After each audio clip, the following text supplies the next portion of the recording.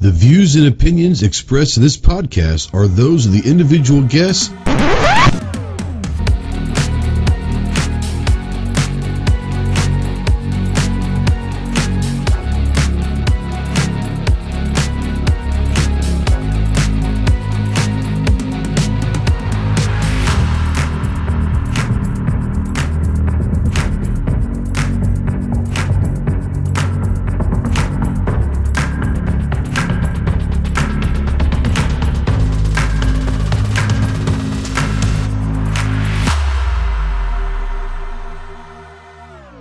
What is going on, my Ghost Squad? Welcome to the Armed Citizen Podcast Live. This is episode number 294.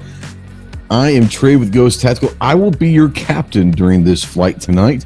We will probably experience some turbulence tonight, but we're going to get through this together. And you know what? If we go down, we're all going to go down in a blaze of glory. So we might as well just sit back. I have taken the seatbelt sign off. Feel free to browse amongst the cabin. Feel free, please annoy everyone else in the cabin. Let's have fun tonight. So we're gonna do this live on YouTube. If you're out there in the live chat, please say something. We don't know that you're out there unless you do. If you want to text into the chat, utilize the Ghost Tactical Hotline presented by our good friends Rod and Shelly Gates at Aegis Gun Care. That phone number is 530-364-4678. Go check out aegisguncare.com. If you're a veteran, really anybody, but especially if you're a veteran and you're in that hole, you're in the darkness and you're looking for that light, call me, text me, email me 24/7. I cannot give you any medical advice, but I could be a pretty damn good ear and maybe help you, talk you through some stuff. More importantly, just listen. But if you are looking for someone that can get you towards some medical attention, remember two things. One, you are not alone in this fight. You have a lot of brothers out here that are willing and able to help you in any way possible. And two, the world is a much better place with you in it. So please utilize the Veteran Crisis Hotline, 1-800-273-8255. Once again, 1-800-273-8255. Veterans, press the number 1. We are spotlighting, as always, the United States Marine Corps. If you have any questions on what it takes to earn the title United States Marine, see the website marines.com. And as always, I guess I can put this banner up here while we do this one. As always, we are a proud member of the Rapid Fire Radio Network and the Self-Defense Radio Network. Go check out all your favorite pro-gun, pro-two-way podcasts over at rapidfireradio.us and selfdefenseradio.net. If you're out there and you're looking for some really good deals, go check out Kate Gunworks. And they good people. It's always good people. More importantly, they have some really, really good deals over there. So go check out them and check out everyone over at Rapid Fire Radio Network. Faux show. Let me take this off of my ugly mug. What was that? Well, I'm not going to say that. So yeah, let's bring in my flight crew for the night. Co-piloting this. Well, I'll get to him and listen. My first flight attendant, my head flight attendant tonight from Anderson Manufacturing from Hebron, Kentucky. We got Kyle. What's up, man? Hey, what's going on, Ghost? Thanks for having me. Well, I need a cup of coffee. Can you take care of that for me? I wish. Yeah. I got my Coke here. How about a Sprite Zero? Actually, if you guys, this is actually better than normal Sprite, so go figure. But yeah, how you doing, buddy? Everything good? Oh, everything's great. Just happy to be here. Thanks. Glad to have you. Yeah, you guys just released a few days ago the new Cerakote of the month. This month it's Sandstorm, and if you are nostalgic like I am, as soon as you sent me that text, I was like, "That's insane." You want to explain this month Cerakote of the month? Yeah. So basically, this Cerakote of the month. If you're familiar with Desert Storm era camis for U.S. Army, Marine Corps, pretty much all the branches, you're going to love the Sandstorm. You get the complete receiver set, the ejection port cover, trigger guard, and the 15-inch handguard. And it's AM15, by the way. Forgot to. It is sweet. It is sweet. You know, you gotta love the old chocolate chip, man. I mean, there's just something about it that's just It's honestly my second favorite behind the Woodland. And I know a lot of people, like the young guys. Did you guys have Woodlands, or were you already with the Marpat Digi? I was already Marpat. That's Yeah, my okay. era. So y'all never had any of the Woodland. I'm telling you, man, the Woodland stuff, I love it. Maybe I just because that's what we wore. I hold a very special place in my heart for the Woodland design, and I love it. Marpat's pretty sweet, but that Woodland, man, I'll always go down with Woodland for sure. Oh yeah, Woodland's great. Yeah. Our drink server flight attendant tonight from Arizona. So, guys, if you're out there and you need drink service, it starts now, and John, the soulless ginger bastard, will be handling the drink service tonight. Yeah, we've got a few options here today. We've got a good slew of bourbons and other things, so just make sure that you hit that call button, and we'll be happy to help you out with that today. Fantastic. Thanks for taking care of our wonderful guests on this flight tonight. And our co-pilot, shotgun rider, whatever you want to. I know I would love to see a co-pilot roll into the plane with a freaking shotgun or so. That'd be fantastic, wouldn't it? But our co-pilot tonight is from the great state of Texas. We're going to call him Lieutenant Dan Clovertack. What's up? Roger. What's the vector, Victor? That's right. Roger that, Millie Vanilli Chili Willy. I'm tired of these mother frickin' snakes on this mother frickin' plane. Exactly. You got a shotgun of the week for us, brother? I got a little shotgun knowledge. Will that work? Well, sure. Did you know that once upon a time, the H&K name was on the Super Black Eagle? What? Yeah. Okay, I'll bite. No, at one time, H&K imported the Super Black Eagle for. I didn't know that. Really? Yeah. Wow, that's pretty awesome. Now you know, and if you run across one in a pawn shop or a gun shop or somewhere, you might want to buy it. I bet you that might be worth $1 or $2. Just saying. I don't know how many people.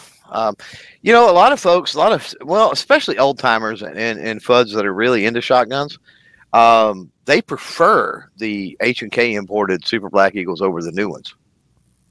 They say they shoot better. Better made or what? Yeah, they said that the recoil impulse is better.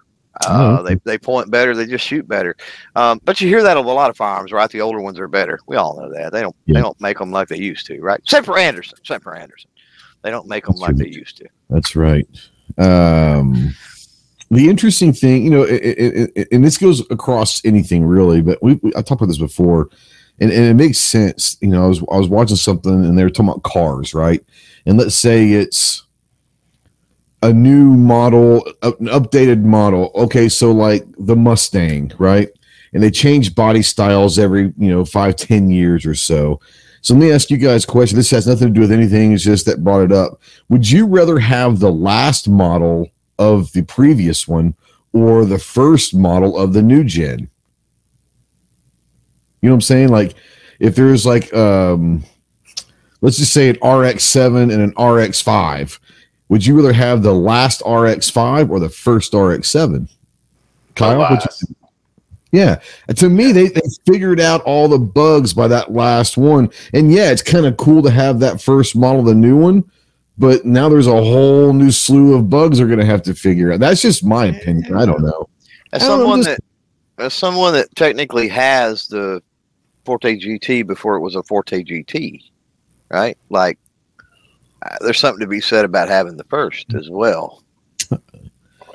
No, I'm just saying. It's going to have the lower number, right? The lower production number. Later on, depends on what kind of vehicle it is. But if it's something that's going to, build any kind of a collectible value or anything like that, if it's taken care of, I think the lower production number vehicle would be probably more sought after. But it's going to depend. All things created equal. Well, all things created equal too, right? Yeah, sure. Yeah. Real quick, appreciate you, guy out there. $9.99 super sticker. Yeah, I love Apple. They take a cent from everything. That's why I go Android. They're not cheating me out of a penny every time I do something. It's the worms and the Apple that end up getting that penny for whatever. Yeah, because the worm, that little hole in the apple is worth a penny, apparently. But yeah, it is what it is. But no, thank you so much, Guy. You guys know that we don't ask, nor do we encourage super chats or stickers, but they all go to sending care packages downrange to our guys over there and gals. So thanks for that. Let's run through our flight manifest real quick, if you will, and say hello. G Web's out there, said second thumbs up. Have a good show. Buck's out there. TJ's out there. I think TJ's got a link if you ever, he hadn't joined in months. I don't know why, but maybe he doesn't like us anymore. But he's out there. Defense Dad says range days, guns are scary. Yeah, they are. Liberty Seeker, that's a new one. I don't. Maybe you've been around before. I don't remember that name, but welcome to the dark side. We do not promise to make you any smarter. Only God, we only tried not to make you any dumber. Can't promise. But he says, "What's up from Long Island?" So what's up, Long Island? TJ says, when does the drink service start? Ginger is walking up and down the aisles right now with his miniskirt on. Don't judge. He's serving drinks.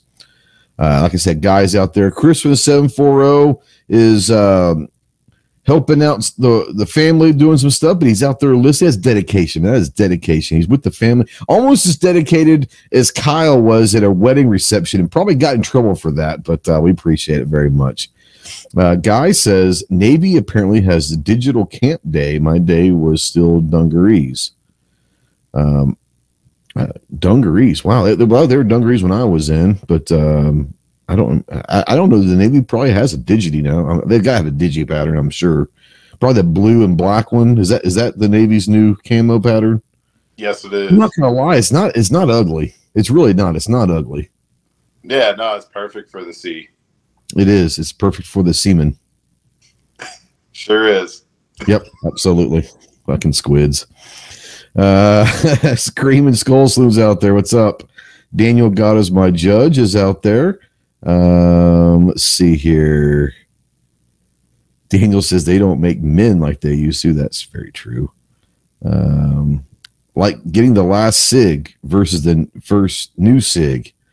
That exactly. Like, I'd rather have the last model versus the new. I don't know, man. Let them work out the kinks, Let them work out the kinks. Let's see here. And 223 DMR's out there. What's up, homie? I have a question. Maybe somebody can answer it. I put a C4 transmission in my 88 Lincoln Town car. It has an AOD in it right now. Oh, can I put a C4 transmission in my Lincoln? Clover's a Ford guy. Was used to be a mechanic for Ford, I believe. Lincoln's part of the Ford family. Can he put a C4 transmission in his 88 Lincoln Town car? That's a tough question. I mean, the short answer is going to be no. It's going to require there might be a workaround or something. Ooh, yeah. In order to get, you're going to have to go with a later model C4, and then when you do that, there's some electronic stuff that the 88 body control module and other things is not going to be able to handle. So you're looking at swapping some things out. I mean, short answer of can it be done? Yes. Short answer of can it be done easily? No. Or cheaply. Yeah, you could do pretty much anything. I mean, I tell the story all the time about the buddy I had that had the whatever the Back to the Future Toyota 4x4 was. You know what I mean? Remember that was the Tundra before that, when it was used to be the same size as like the Tacoma, I think. Yeah, it was just a Toyota pickup back then. It was basically the size of the Tacoma these days. But yeah, I know what you're talking about. But anyway, he dropped a 350 and all off in that. That required top and fender wells and a bunch of adapter kits and a lot of crazy stuff. So you can do anything, but yeah, it's not going to be done easily. Yeah. Now, Guy out there says, just got the new Taurus GX4. Seems good. Put 100 rounds of American Gunner 115 grain through it. No issue so far. Don't drop it. I was going to say, I don't know if you are aware. There has been, under certain batch numbers and serial numbers, there has been a voluntary recall. That could be some issues on drop tests. Just saying, don't drop it. You might want to contact Taurus and find out what serial number ranges, and they'll take care of it. Okay, he says no, his is not on the recall list. Perfect. Just wanted, I didn't know if you were aware. We wanted to make that public service announcement, so we're good to go. All right. You guys know that every Thursday, Sunday, or Thursday, Saturday, and Monday, we have our pony polls over on our YouTube community tab.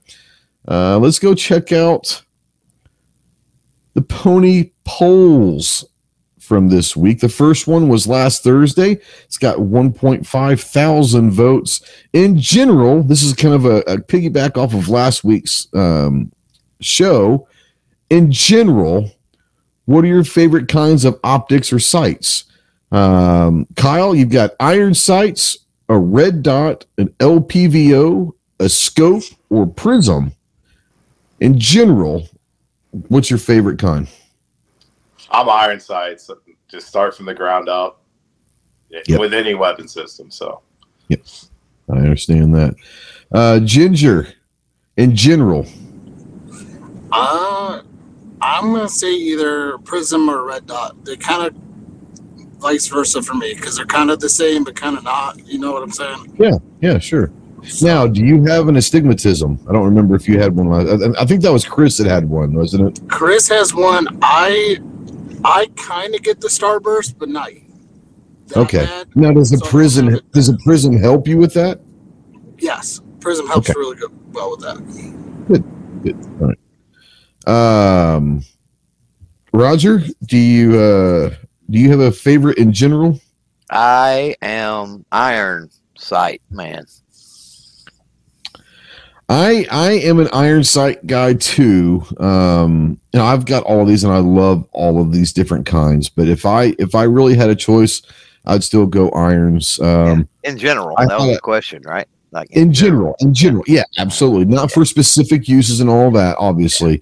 In general, in a couple of weeks, there's going to be a video dropping on the channel. I'm not going to talk about it, but I will say that this particular weapon system has irons on it, and it was so nice to get back to shooting some irons again on an AR. So it was great to do that. Well, you've been known to shoot with no sights. Let's be honest. I have been, and here's the thing with the Anderson AM10.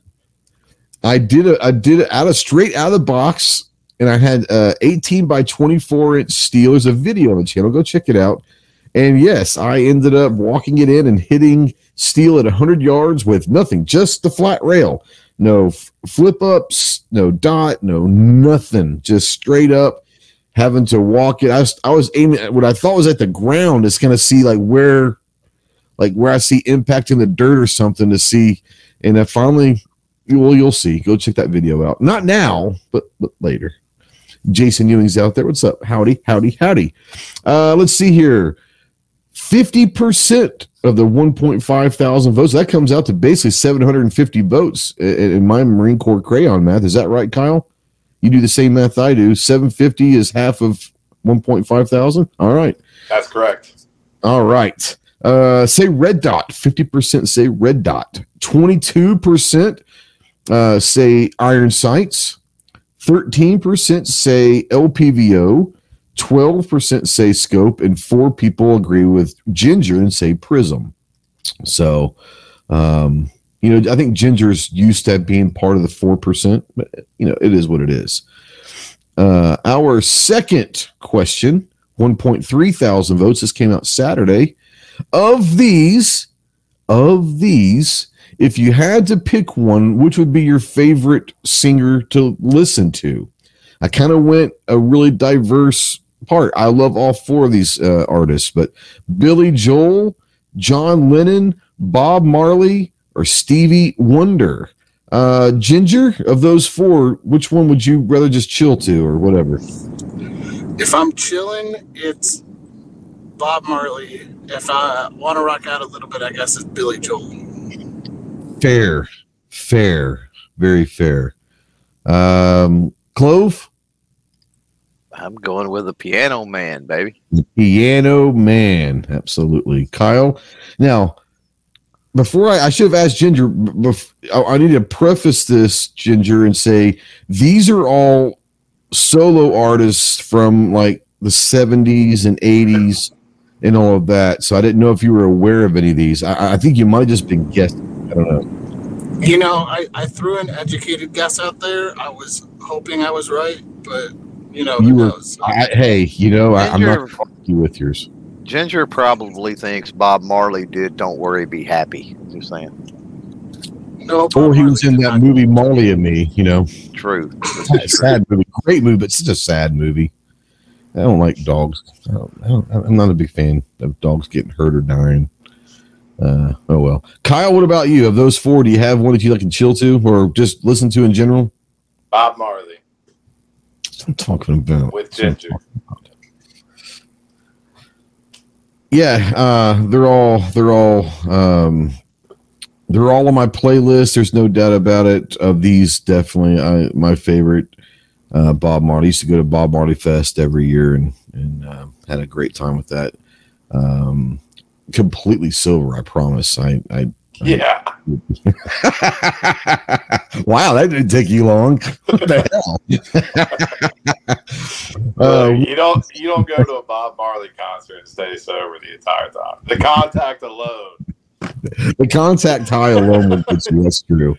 That's true. 1.3 thousand votes. 40% are correct that say Bob Marley.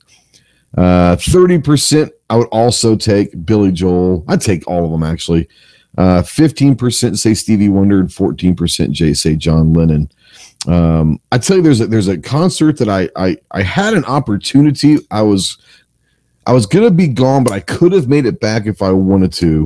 This is about 20 years ago, and I regret it now. But I had a chance to go to the Billy Joel Elton John concert, and I know a lot of people might crap on that.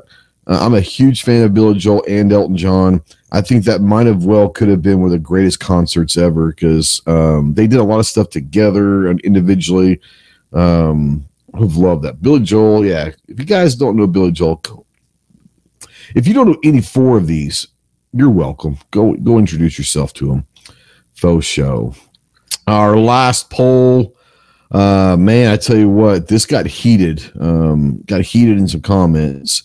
Of these, 1.5 thousand votes. Of these, what's the best American food? Parentheses, not all of them are sandwiches. A BLT, a cheeseburger, a hot dog, or a Philly cheesesteak. Let's start with Clover on this one. And part of me wants to say the cheesesteak because the Philly cheesesteak at Tulsa is off the chain, right? Absolutely. But as far as variety available, what you can do with it, cheeseburger. Yep, I get it. You know, there's something to be said about a fresh cheeseburger, not like a fast. I mean, I like some fast food cheeses, but like a burger establishment, there's something to be said about that. How about a Philly cheesesteak cheeseburger? Oh my God, I just might have broke the matrix. Right. I think something like that exists. I think that might need to be brought to our, yeah, I think that needs to be brought up to our homeboy in Tulsa this year and say, hey man, you want to break the matrix? If you've never been to Wanamaker, they have it every year, twice a year in April and in November in Tulsa. It's the world's largest gun show. 11 acres under one roof, over 4,000 tables. It is incredible. But they also have, in my opinion, the greatest Philly cheesesteak. So here's the plan. Okay. Follow me on this, right? Sure. Day one, we get the Philly cheesesteak, right? Sure, anyway. OG, go with it. Day two, we have somebody make a Whataburger run. Then we get a Philly cheesesteak. Scrape that off the bun onto the Whataburger in lieu of the toppings on the Whataburger, like the lettuce and tomato and the pickle and stuff. Instead of that, we put the meat and the cheese and the onions and the peppers from the Philly cheesesteak from Tulsa on the Whataburger. That would be as awesome, I think, as the Frosty and Krispy Kreme. So Kyle and Ginger don't know this. A couple years ago, we experimented with a Krispy Kreme donut dipped in a Wendy's chocolate frosty, and it was a little bit of heaven, and a whole lot of diabetes. and a whole lot of diabetes. But that was amazing. But you know what? I would even be willing to pay the extra money to DoorDash and have them deliver that Whataburger to Wanamaker to make that happen. I think we need to make that happen, Clover. I think just came up with something that could be amazing. I'm 100% serious and down. Yeah. Now, Chris says, I volunteer to make that run in Tulsa. That sounds amazing. We'll get a DoorDash, man. We'll just put together a large-ass order of a Whataburger and have them deliver it. And, yeah. Now, G-Webs might have a point. It is Oklahoma. And he says, you can't combine sandwiches like that in Oklahoma legally. That could be possible. He might be right about that. We'll have to talk with Snob about that. He might know the legalities.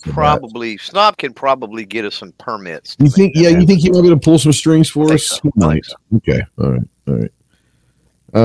Marcus out there says, "What up? Bidding on World War II stuff on Gunbroker and lost track of time." There's a sick joke in there. I'll just disregard it. But yeah.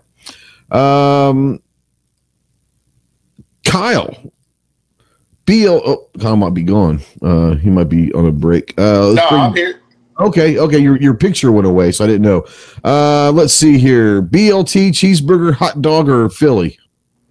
Definitely cheeseburger. I gotta go with Clover on this one. Now let's talk fast foods. Fast foods. What's your favorite fast food cheeseburger? Like a fast food chain, like everyone might know. Burger King. The Whopper ain't bad. I'm not gonna lie. Wow, you don't hear that very often. I enjoy a Whopper. I enjoy a Whopper much more than I do McDonald's. I told you I even like the Impossible Whopper. Like it's not bad. Yep. So, have you ever had a Whataburger, Kyle? I have not. Oh, we got to make that happen somehow. How do we make that happen? I'll, at SHOT next year, we can always bring him one to his booth. You know what I'm saying?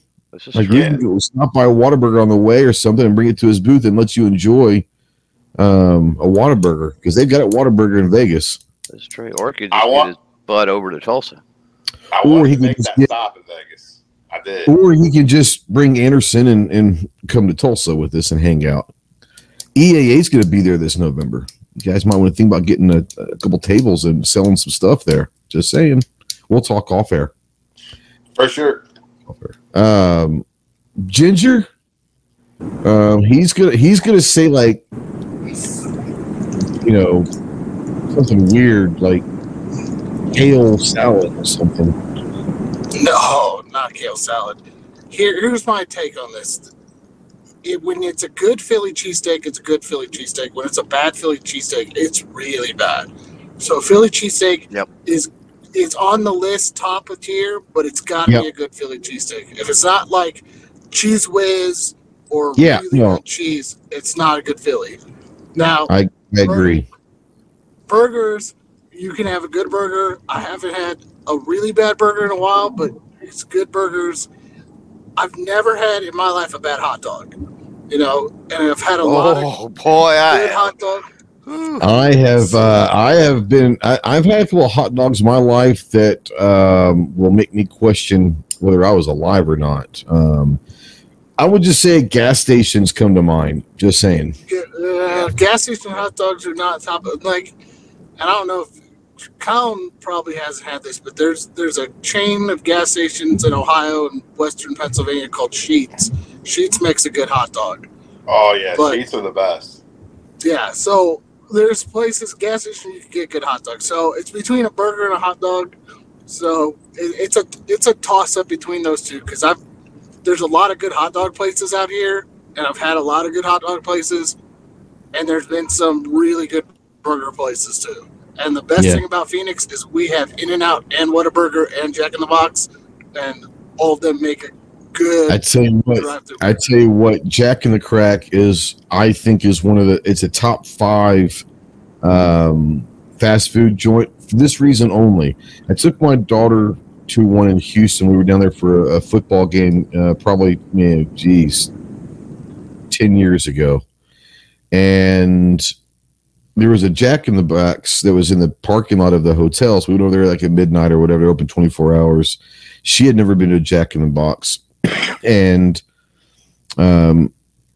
she was amazed that you could order an egg roll, a taco, a hot dog, some chicken fingers, chicken fried steak fingers, and a cheeseburger, all from the same menu.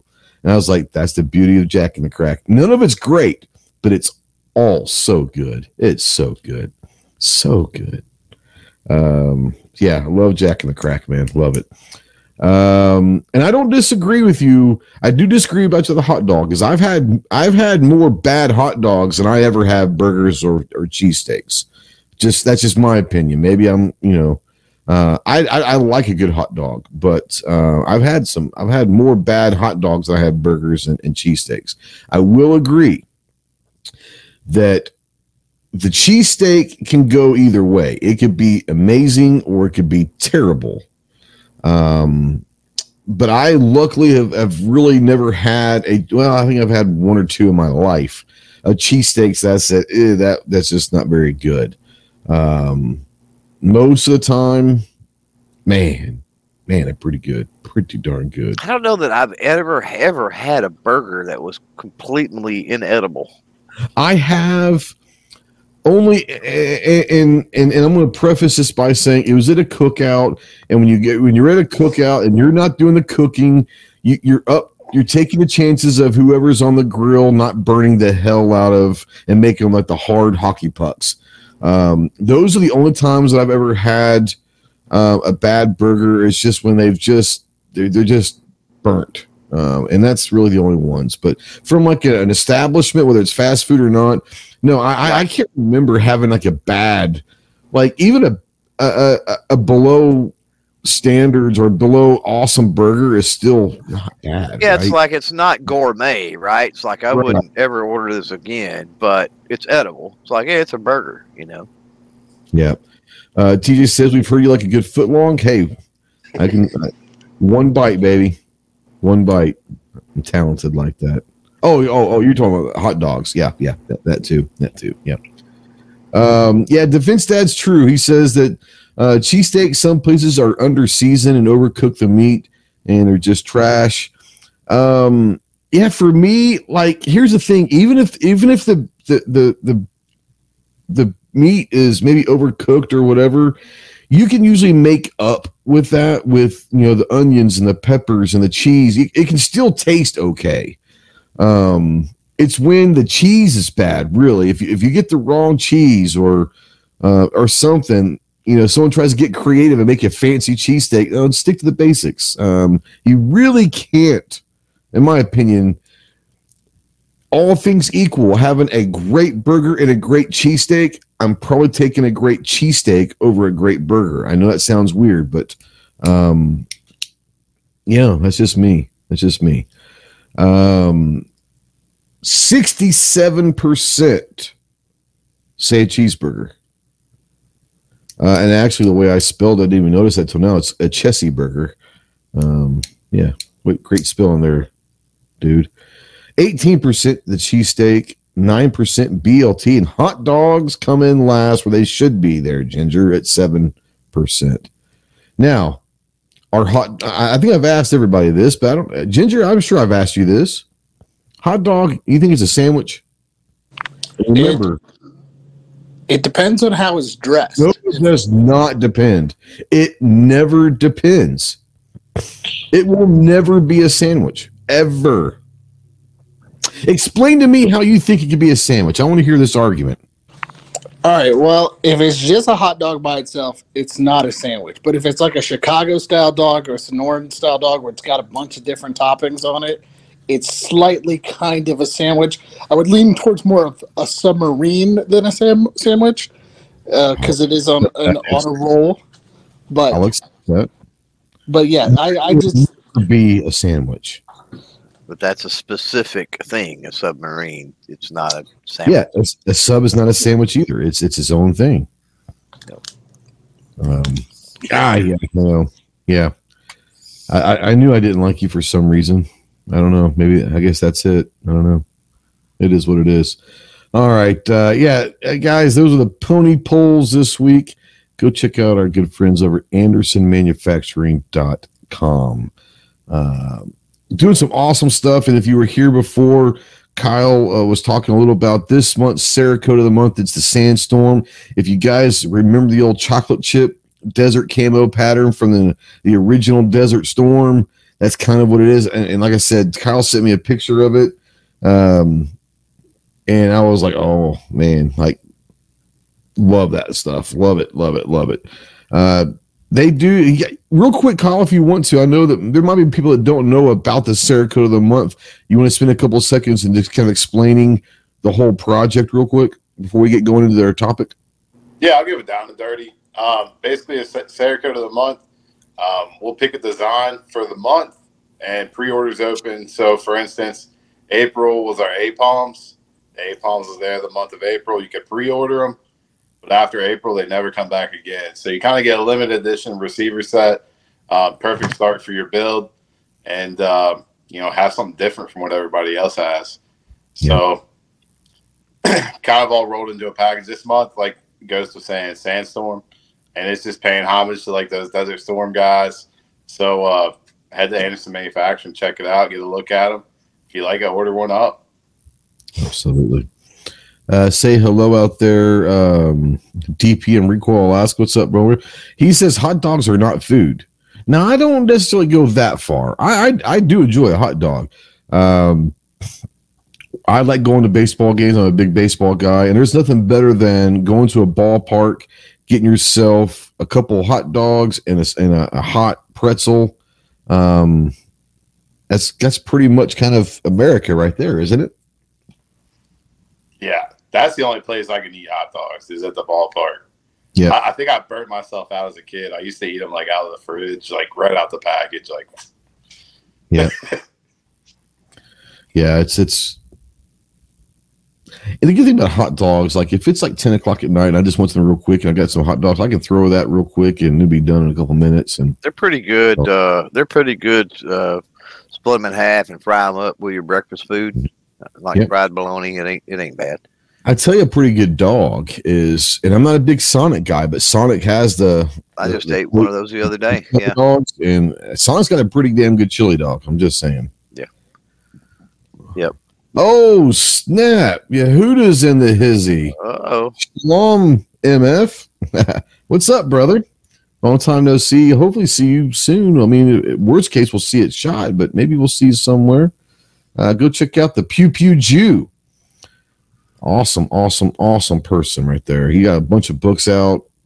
Great person. Go check out Yehuda, pewpewjew.com. Go check out all this cool stuff over there. Good seeing you, brother. Thanks for stopping by. Tonight, we're going to talk range days. And Marcus out there says, are we going to be talking about range day or crazy shit we've seen when we're going to the range? Probably a little bit of both. More importantly, you can't not talk about the crazy stuff you see because that's what the funny stuff is. But a lot of it is what we take, how we approach a range day. Now, obviously, Clover just walks out the back porch in his pajamas, and so he's at the range. But for most of us that actually have to like go somewhere to the range, we'll talk about that. More importantly, we'll talk about maybe things not to do for people out there that might be new to listening to this podcast. It might be kind of new and say, hey, let's remember, guys. I'm sure everyone here remembers the first time they went to a shooting range for the first time. Probably a little nervous, probably a little scared of people making fun of them, probably a little apprehensive of what to do, what not to do, and all that. So, we're going to talk about range day and some fun stuff that we have. Plus, if we've seen weird stuff we've seen at the range, we've all seen weird stuff. Weird stuff that have happened to us. I don't know about you guys, but I've had some weird stuff happen to me at a range. I'll be the first to admit it. I've had, multiple NDs at the range. I think if you're shooting long enough and all of that, you're going to have a couple NDs. And anyone that says they've never had an ND is either lying or it just hasn't happened yet. So, I mean, stuff like that, NDs happen that hopefully you learn from them and don't make that mistake again. But it does happen. But we're not going to really go through like, hey, I want to ask each individual. Let's just have it. We've all been around. We're all friends. We know each other. Let's just have a discussion. Let's start kind of from the beginning. When we're talking about going to the range, do you guys really set aside and say, I'm going to the range for a specific reason to work on something specifically? Or is it just, let's just go to the range and just get some trigger time and let loose some stress? Like most of the time, obviously we're all going to do that, but in general, do y'all go to the range with a purpose to work on something individually or what? Yeah, I always do. I always go to the range with a purpose, but I mean, that has a lot to do with like your budget and stuff like that, where you live.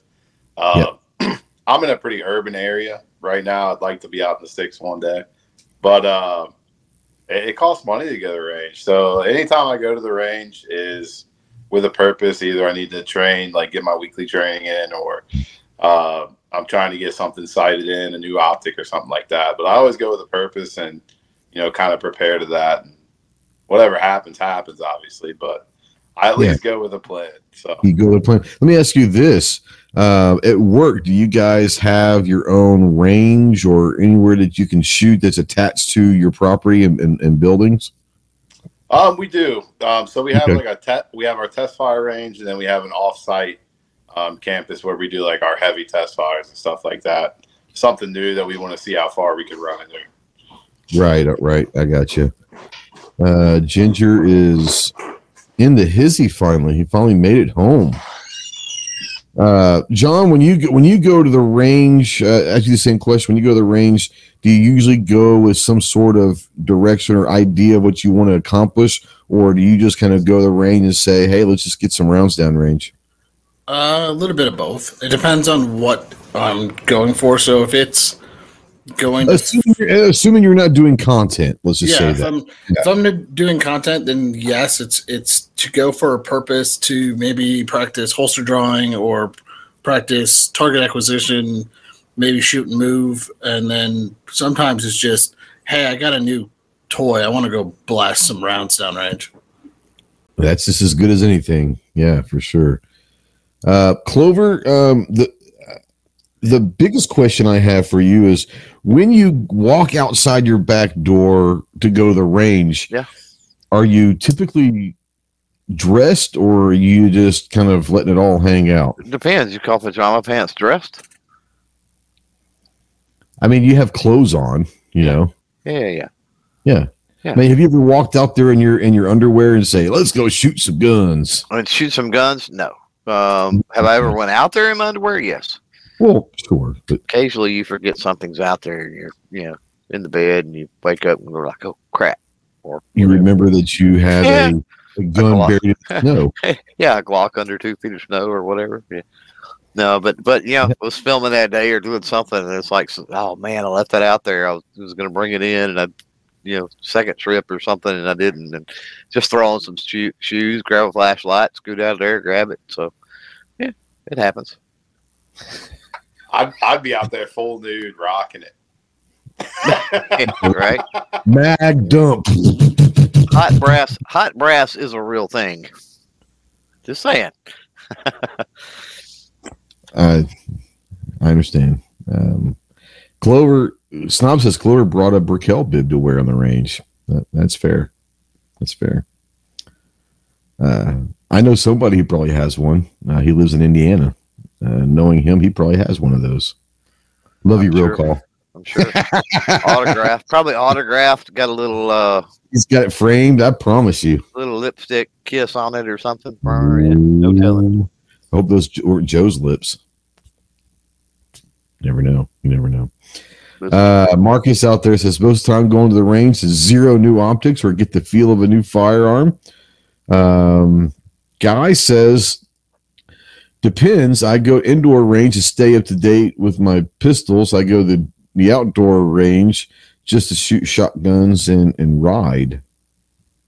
I'm assuming horses, maybe. Defense Dad said, or quads. Huh? Or quads. Or quads, sure, yeah.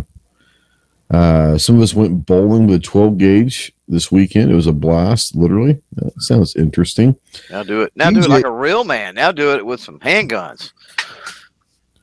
It goes to 22 to see if you can knock any of those pins over. Whew, as long as they're put on the board regulation for a 22, which is at the back edge, not the front edge.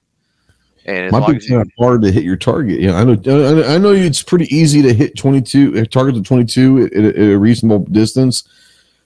But bowling pins would be interesting. I really don't know. I mean, how close would you have to be to knock a bowling pin down to 22? Pretty close, if at all. If you catch it right, no.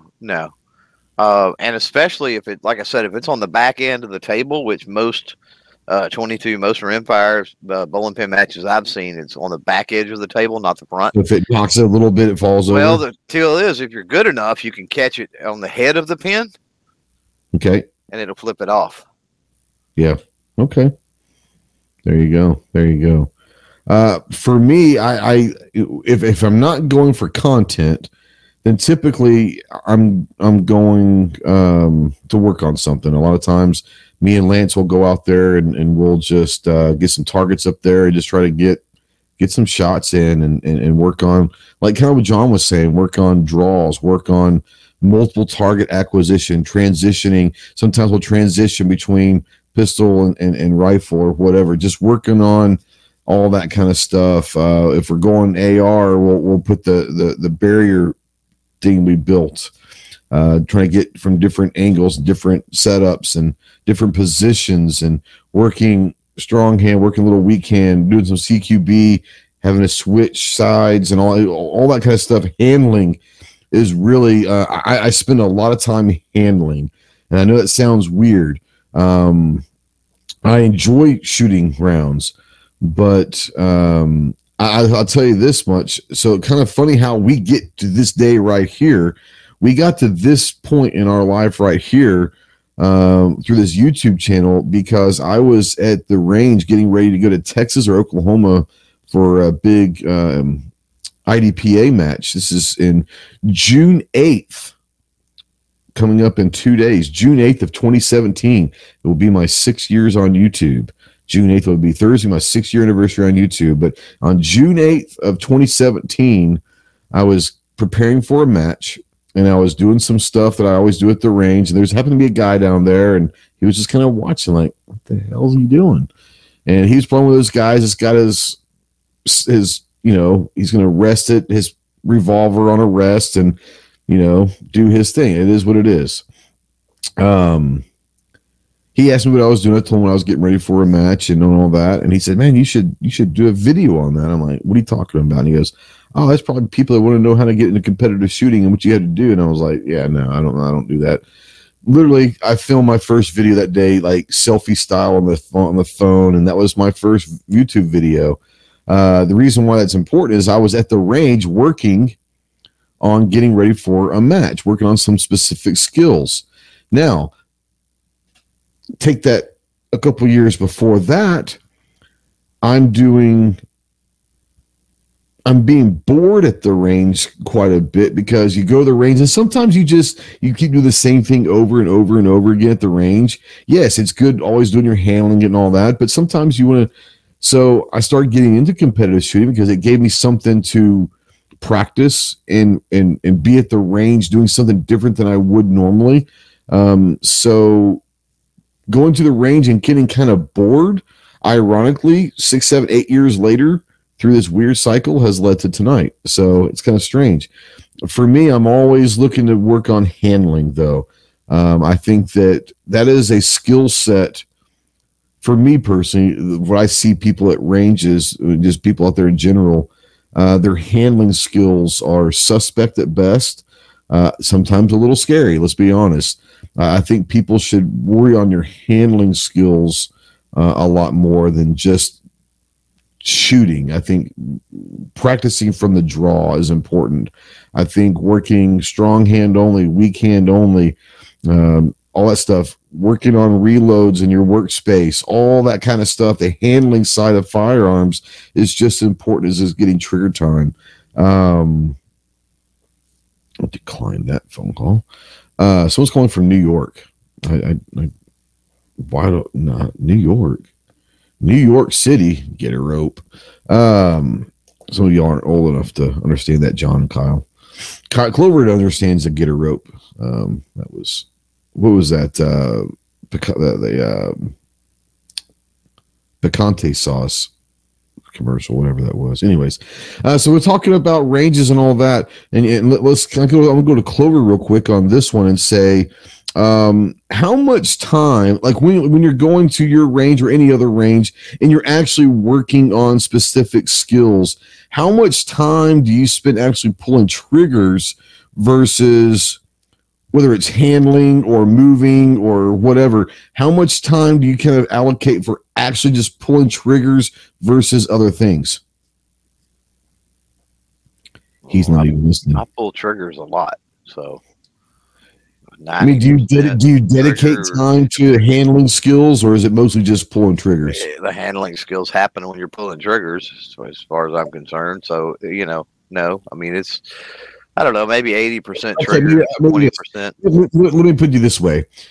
Do you ever spend time emphasizing your handling skills, or they just kind of go along with it? On the range? Yeah. Most of the handling and stuff happens more dry fire style, I think, than on the range. So no, if I'm on the range, I'm sending them because I'm on the range. No, I hear you. And there's a reason why I'm asking that. John, Kyle, triggered pulls or other skills that you're working on, which do you think you do most of? Is it just trigger time when you're on the range typically? Yeah. When I go to the range, it's strictly trigger time. I'm usually limited to a one lane system anyway, just in the area I'm in. Yeah. So like, if you're out there, then you're in an area like that. Like Clover was saying, what I think you're alluding to is you don't have to be at the range to work on your handling, but handling is a required foundation to have when it comes to any type of marksmanship. Especially if you're looking for like personal defense, like you want to know how to handle that thing as well as, shoot it accurately. Absolutely. Ginger?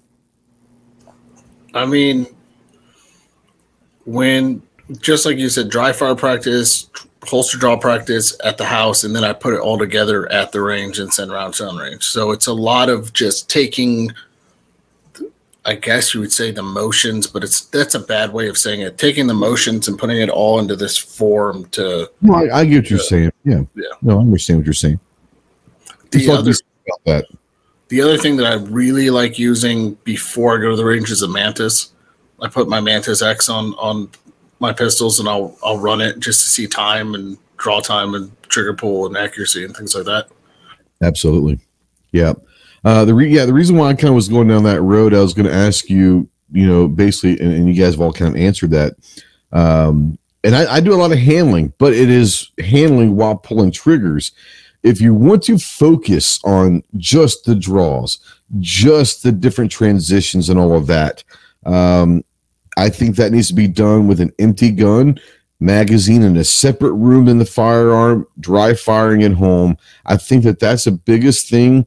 That I think what people, let's take Kyle. You're busy. You don't have access. You only have you're in an urban area, so you don't have a lot of choices. So you go to the range and you have one lane. You might have that for an hour max. So you're going to try to pull as many triggers as you can. That's great. The problem is I think that's what I'm not saying you. I think the average person that is in that same boat, how much I go once a month, once every 6 weeks to the range and get as many triggers. If you're not doing anything in between those range visits, one, really, are you going to get any better? But two, you could be dangerous out there if you're not working on stuff at home. So I consider the dry fire and the handling practice at home as part of a range. It might not be shooting live ammo at the range, but that's a range. That's something that goes along with range days, because if you're not working on that stuff, your range days aren't going to be as successful. They could be dangerous, if you will. Getting some trigger time, dry firing, Mantis. There's a lot of great different programs and systems you can use for dry fire, or you can just dry fire and just point at the TV. I swear to God, for a while, I would get my gun out and I'd be watching a movie, and every time I saw a bad guy, I'm dry firing on the bad guy. It is what it is. But yeah, I think the handling skills are incredibly important, and I think a lot of it's going to be done at home because you need to maximize your time while at the range. Now, if you've got hours upon hours to just hang out at the range, do your thing. I see a lot of people at the range that come out literally, and they'll have a box of ammo, which is fine. One box of ammo, and they're going to shoot that as fast as they can. And it's like, unless you're just stressed out and you needed a stress relief, I don't understand why, if you've got 50 rounds and you're going to fill up, 4 or 5 magazines and just go mag dump, switch mag dump, switch mag, and then you're gone 5 minutes later. I don't understand the purpose of that. So I would say is go with a purpose, go with a plan, at least an idea of what you want to get done. Do some prep work before you get to the range, whether it's handling or going for the draw. Now, let me ask you guys this. I'm lucky where I am, and obviously Clover has a home range, but Kyle, like where you go, is it an indoor range or outdoor range typically? It's indoor. Are you allowed to shoot from the draw at that range? Technically, you're not supposed to. There's a lot of... Yeah. The people in there are cool, so. Yeah. But there's a lot of people that will say, I can't shoot from the draw from my range. That's fine. Do your draw practice at home. Do your draw, and if you really want to get your, draw, present, and find that sight picture and target acquisition, and you can't do it at the range, start at the low ready and just pull it up and try to find that sight picture and all that. But do your handling with the holster at home. You can do that while you're watching a movie at home. It might freak your family out a little bit, but as long as it's safe, unloaded, and all that, you can sit there and get your draws in and get presentation and all that at home. Going to the range now. Let's kind of switch gears a little bit and talk about maybe bringing like beginners or someone that's inexperienced to the range. Hey, before you do, there is a place for the mag dumps, and that is maintenance, repair related things. I get that. Yeah. So sometimes when people do that, they've had to work on something or whatever, and they're just, they want to run it fast just to make sure that everything is going to. Okay, that's fair. I'll give you that. Like I'll give you that one. I'll give you that. The ones that I have witnessed, I'm pretty sure that's not the case. Oh, no doubt. There's people that do it just to do it, just to waste ammo. No. That's the vast majority of times. The times I do it is kind of what I'm saying. Anytime I'm mag dumping, it's typically some type of a function test because of or just having fun doing a mag dump just for the hell of it. Very rarely. I mean, occasionally, and especially if you're talking 22, because 22 is cheap. I mean, I'll put up something like a 10-inch gong at 25 yards, right? And how fast can I rack the trigger off, and how many can I get on the steel, type thing. But you're talking about a 10-round magazine a lot of times too, so it's not like it's a bunch of ammo. But the vast majority of when I do mag dump type things, it's checking out something. It's trying to figure out a problem. Somebody's brought me one and they've had a problem, or I fixed something or whatever. Absolutely. And Defense Stat says the majority of people don't have regular access to a range that actually allows it. Exactly. And that's why I think that doing the homework, if you will, for guns is the handling and the dry firing. I think that's part of the range because you may not be shooting live ammo. I hope you're not shooting live ammo. But you are still getting trigger time. And that's got to be part of the range. Is you set up a range day, okay, I'm going to go to the range this Saturday. Well, that whole week prior, you should be doing something, getting ready for that range day, whether it's cleaning your guns, making sure everything's good to go, work on your draw from the holsters. If you can't do it at the range, that's got to be something, especially if you nice. Like, what the hell, you know? What'd you say? There you go. We lost you. You froze. Another Yeah, really awesome screenshot. You guys are moving around, and I never did anything here. Yeah. And before we move on to Yep. being in the area I'm in, and if you're in the urban area out there, I try to schedule once a month where I can get somewhere outdoors where I can work on draw from the holster or even different firing positions with the rifles. Yep, absolutely. The next transition we're talking about is, like I said, taking someone, not necessarily an absolute beginner, but someone that's either beginner or very limited experience at the range that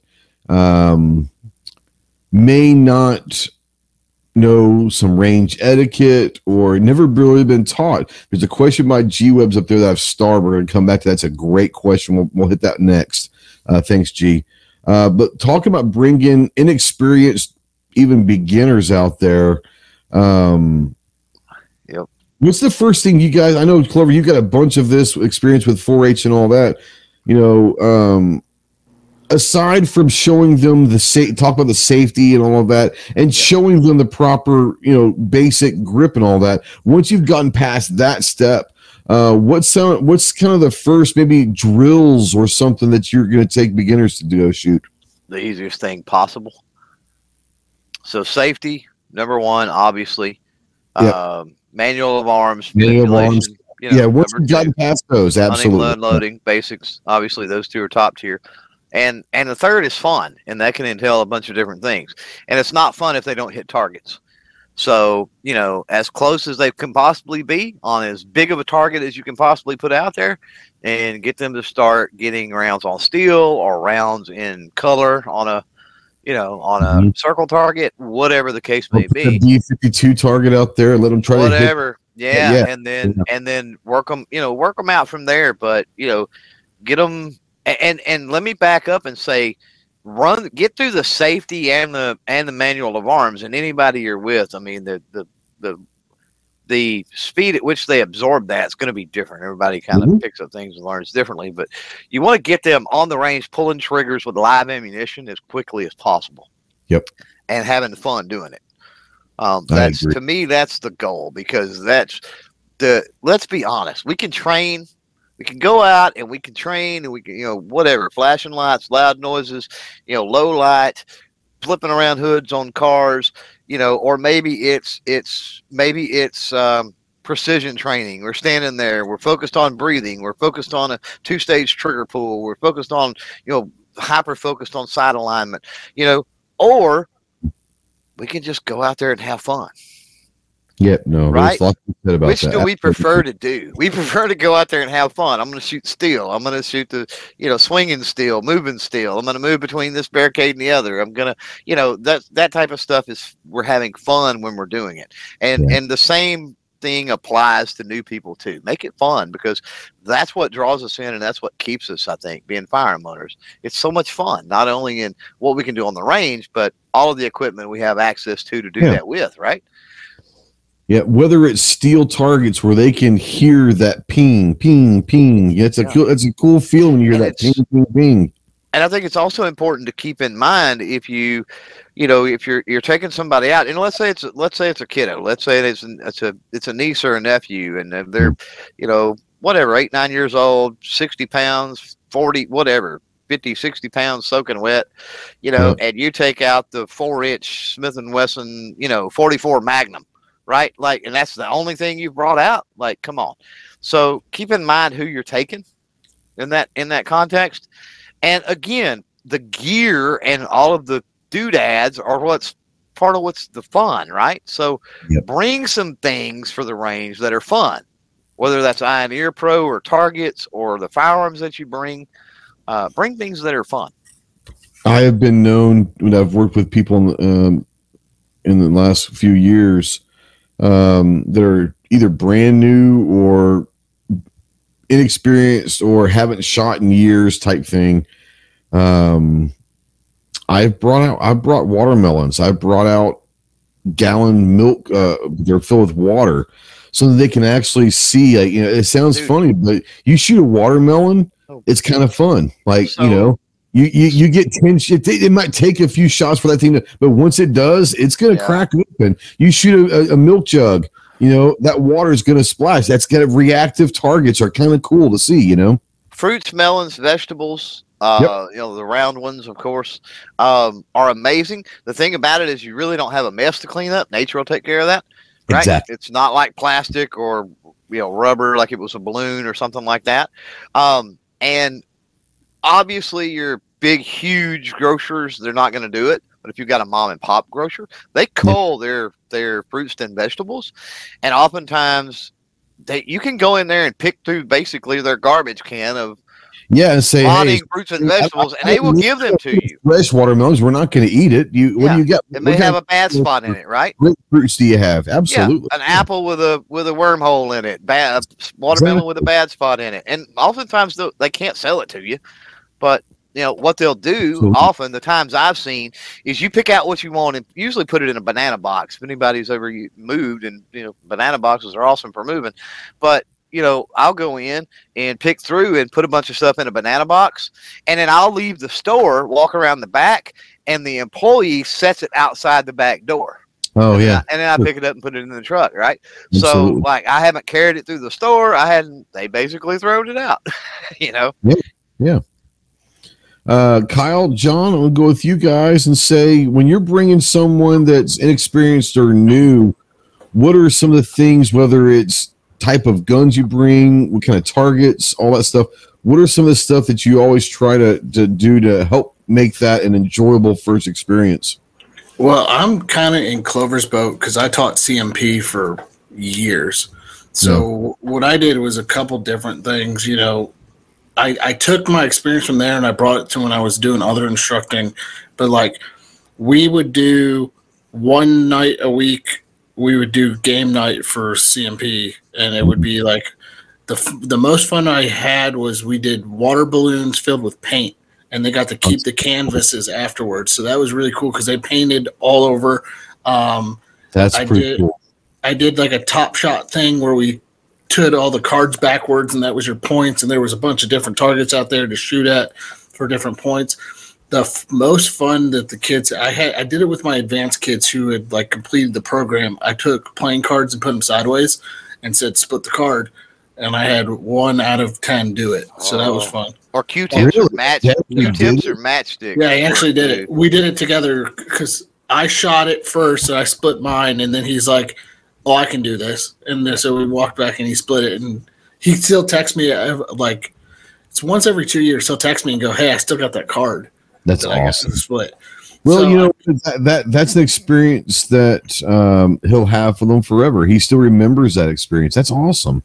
He was the first. So the program I was doing. So the way CMP works is they work off of. I don't know how 4-H works, but they don't work off of bullseye shooting. They work off of grouping. So their whole thing is like you get scored by your grouping. So no matter where that was what made CMP. No matter where it hits, as long as the group's good, you're good. Okay. And that made CMP fun because I could go, hey, you're shooting a good group. Now let's try to bring it here. Let's see what you were doing wrong here. And the way it would score, like if you got a 10 ring, well, it would count for all the other rings across the board, and that'd be your thing. So I had the camp had been open for 60 years. I got the first highest award this first summer I started for that camp. So that one kid actually completed the entire course, which really made all these other kids. And I think the last time I heard, because the kid who shot the card in half became an instructor of that camp, he called me. He goes, "Hey, I got 10 more this year." And then they kept going. He'll call me. So that was cool. But for like beginners, when I was teaching, it was normally we'd start off with 22 rifle, same thing, and then work our way up to a pistol. And every time I would go to a new gun, it'd be a new, hey, this is how this works. We'll explain how this goes. All right, now let's go have the fun part. Let's fire off one round, and then we'll work from there to see if you're comfortable. And then kind of worked our way up. When it was indoor range, I didn't really like bringing out the AR, but a lot of people want to shoot the AR. But ARs in indoor ranges are just so. Oh, the acoustics is terrible. Yeah. It's gonna kill you. Yeah. Yeah, but Yeah, that's really. I made a lot of my stuff fun, and like even training with the wife, she's went from like not wanting to shoot to now transitioning, doing target transitions and things like that. So she's enjoying that. So yeah, I will never get my wife to the range. My Ever. wife never was into it until I got into the kids into it, until the kids really got into it, and then she's seen how. First of all, she's seen how safe and structured and disciplined and organized and everything. That's why it's great for kids. She's seen all of those aspects, right, of it, and then she's seen how fun it was. And so her tune kind of changed, so to speak. Well, and you're also seeing like if my husband and all the kids are spending Saturdays at the range having fun. One, maybe I should try it, but two, that might be a way that I see my kids and husband on a Saturday. You know, there's different reasons why they get involved, but somehow they just, hopefully they just enjoy it, you know? And it would start out with, I'm just gonna, I'm gonna be the range photographer and I'm gonna take pictures. And then the next thing you know, I mean, the fun is just, it's contagious, right? Yeah. And then the next thing you know, it's like she's got to pull triggers, and then she's doing the Top Shot Ironman matches we would have for fun and different things. The next thing you know, and winning some of them. Yeah, that's awesome. Kyle, when you're working with someone inexperienced or a beginner and all that, are there certain things that you're always going to try to make sure that they have a safe and fun experience? Kind of like these guys said, just bring a low recoil, like a 9mm or a 22, start them off, and then I don't know, I'll bring like a suppressed AR, like a laser or something, cool on it or something. But I never thought about that, but a little laser, most people have never, they see them in the movies, but they probably never understood it. Yeah, that's a great idea. The laser is a pretty cool idea, actually. Interesting. Yeah. So that was the next question. I'm going to start. I'll start here with Kyle on this one. Typically, do you start when you said 22 or 9? But if you had your choice to start someone, what kind of, would it be a rifle, a 22 LR rifle, or what caliber and what kind of platform would you normally want to start someone on? I'd say up until this year, I would have probably said just your typical AR, a 5.56. Nice. Just because it's so simple to learn the mechanics behind it. But now, I don't know. I'm kind of starting to like these 9mm rifles, man.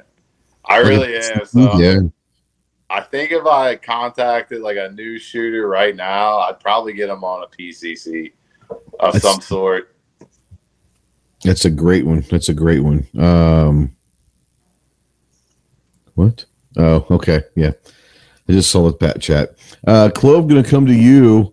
I think I know you're probably going to go Buckmark, but, typically, what caliber and platform are you going to try to start someone else on? Yeah, it's going to depend on, if you're talking absolute green, never shot before, probably 22, probably regardless. And I got so many to choose from. There's a thing, but probably 22. If it's a kid, probably 22 regardless, just for my own peace of mind. Like, let's start out with that. And then you may only take one mag or one cylinder in a 22. And it's like, okay, we can move up. They've shot other things before. And so, that's that situation. But for my own peace of mind, let's shoot the 22 first. Yeah. If it's an adult and they've handled some various things, we don't break out the 44 Magnums right off the bat or anything like that. But you're not going to break out the Deagle first off the bat. Yeah, come on. Right. Well, I don't have a Deagle, but I'm just saying. But yeah. 44 would be fun. They probably hate you and never come back. Then again, they might sit there and say, "Oh, like you'll know who like the true like lifers are going to be when they shoot that 41." Like, oh yeah, you're like, okay, that's my dog right there. Well. They need to be ready. The worst thing you can do is put a firearm in somebody's hands. Yeah. And you have not paid enough attention to them to know whether or not it's going to scare them. Scare them or physically handle that gun. That's one thing that if you do that, and I run into this to a lot, especially with kids and shotgunning, because shotguns are long, they tend to be heavy. 12 gauge, is optimal. And I was having 8 and 10-year-olds that would finish up all the other disciplines, and the only one they like, finishing everything out was shotgunning. But again, they were like 8 or 10 years old, somewhere in that range, and we're talking about even little girls, and it's tough. It's like, hey, you need to understand that this is going to kick, right? There's going to be recoil here. Be prepared for that. Don't worry about hitting the target or hitting the clay or whatever on your first few rounds. Just experience the recoil and know that that's about as bad as it gets, within reason. Now, obviously, if you're shooting like something like a 300 Weatherby Magnum, 300 Winchester Magnum, something like that, it's going to kick worse than a 12 gauge. You know what I mean? But within reason, what are the odds that person or that kiddo, right, is going to shoot anything that kicks worse than a 12 gauge? So it's like, this is about as bad as it gets. Like, I can only imagine the first shot being 300 Win Mag. I mean, honestly, for like a 10-year-old kid, first shot ever being a 300 Win Mag. Like, once again, you're going to find out whether they're going to be a lifers or they're never going to touch a gun again. It's going to be one of the two. That's it. That's the only thing you got. But it can absolutely turn somebody. So you have to be careful with that. Oh yeah. Ginger, caliber platform. Do you have like a go-to? Not age specific or anything, just in general. Like, what do you like to start people out on? So there's two that I really like starting people out. First off, it's like a 22 of any kind, 22 rifle, 22 pistol, just to start off. Now, if they're getting into more recoil, and you guys are going to laugh at this one, I found that teaching people how to grip a pistol using a 4-inch revolver with 38s, with some like lead wad cutter, like low recoil 38s, that way I can teach them how to grip it properly. They can kind of go slow with it, and then I work into like a semi. I know Clover's going to. Yeah, I got a question. He's already. I don't want to throw you off, but here's an issue that I've got. He's the one that's going to. Go for it. So, are you teaching them a revolver grip to grip a revolver the same way you grip a semi-auto? No. I'm starting them off getting the feel for a pistol with that lower feel for it. You're talking not the grip, the actual grip, the hand position, the mechanics. Okay. No, because I can teach them like, hey, this is because I'm not teaching them the mechanics. I'm teaching them more to, hey, on a revolver, you don't want to put, even though it's not a semi, I don't want you to put your thumb there. And that way they're learning. Then I switch over to semi, so they know that I'm teaching them proper semi grip with the thumbs forward, and they're not trying to reach back where that slide goes. But that's what I'm saying. You can't really throw them forward on a revolver, and depending on a revolver with cylinder blast, it could be problematic too.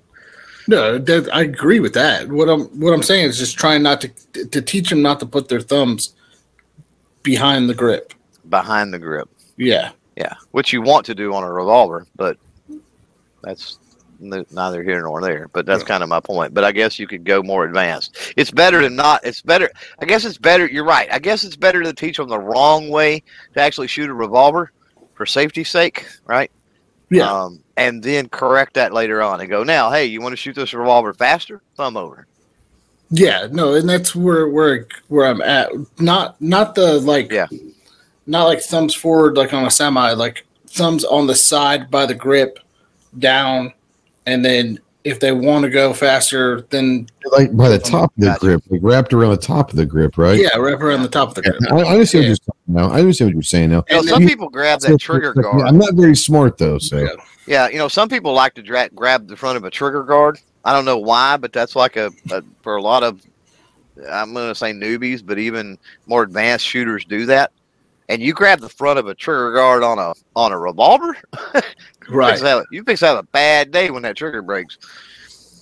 Well, and that's why I go from that, because it's real low recoil, right? To like a 9mm semi, and then go, okay, this is how we're gonna grip this, and just it's trying to keep them from avoiding to putting their thumb behind the slide, because you do that once, you don't get that ever again. Right. Yeah.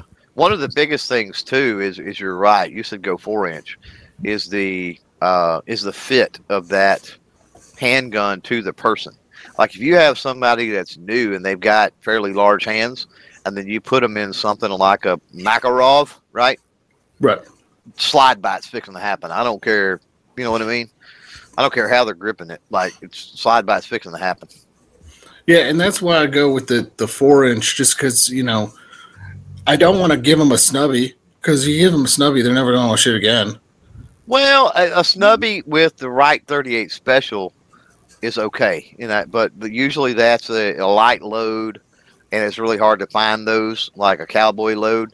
So, you know, it would have to be a hand loaded, but that's what I used to do, is I would run 158 grain light loaded wad cutters, you know, for all the kiddos. And I mean, at the end of the day, it's slightly worse than a 22. I mean, let's be honest. Yeah, just don't do what my buddy did to my wife. We started off with revolvers and he threw a 357 Yeah. mag. Yeah. It's like, come on, man.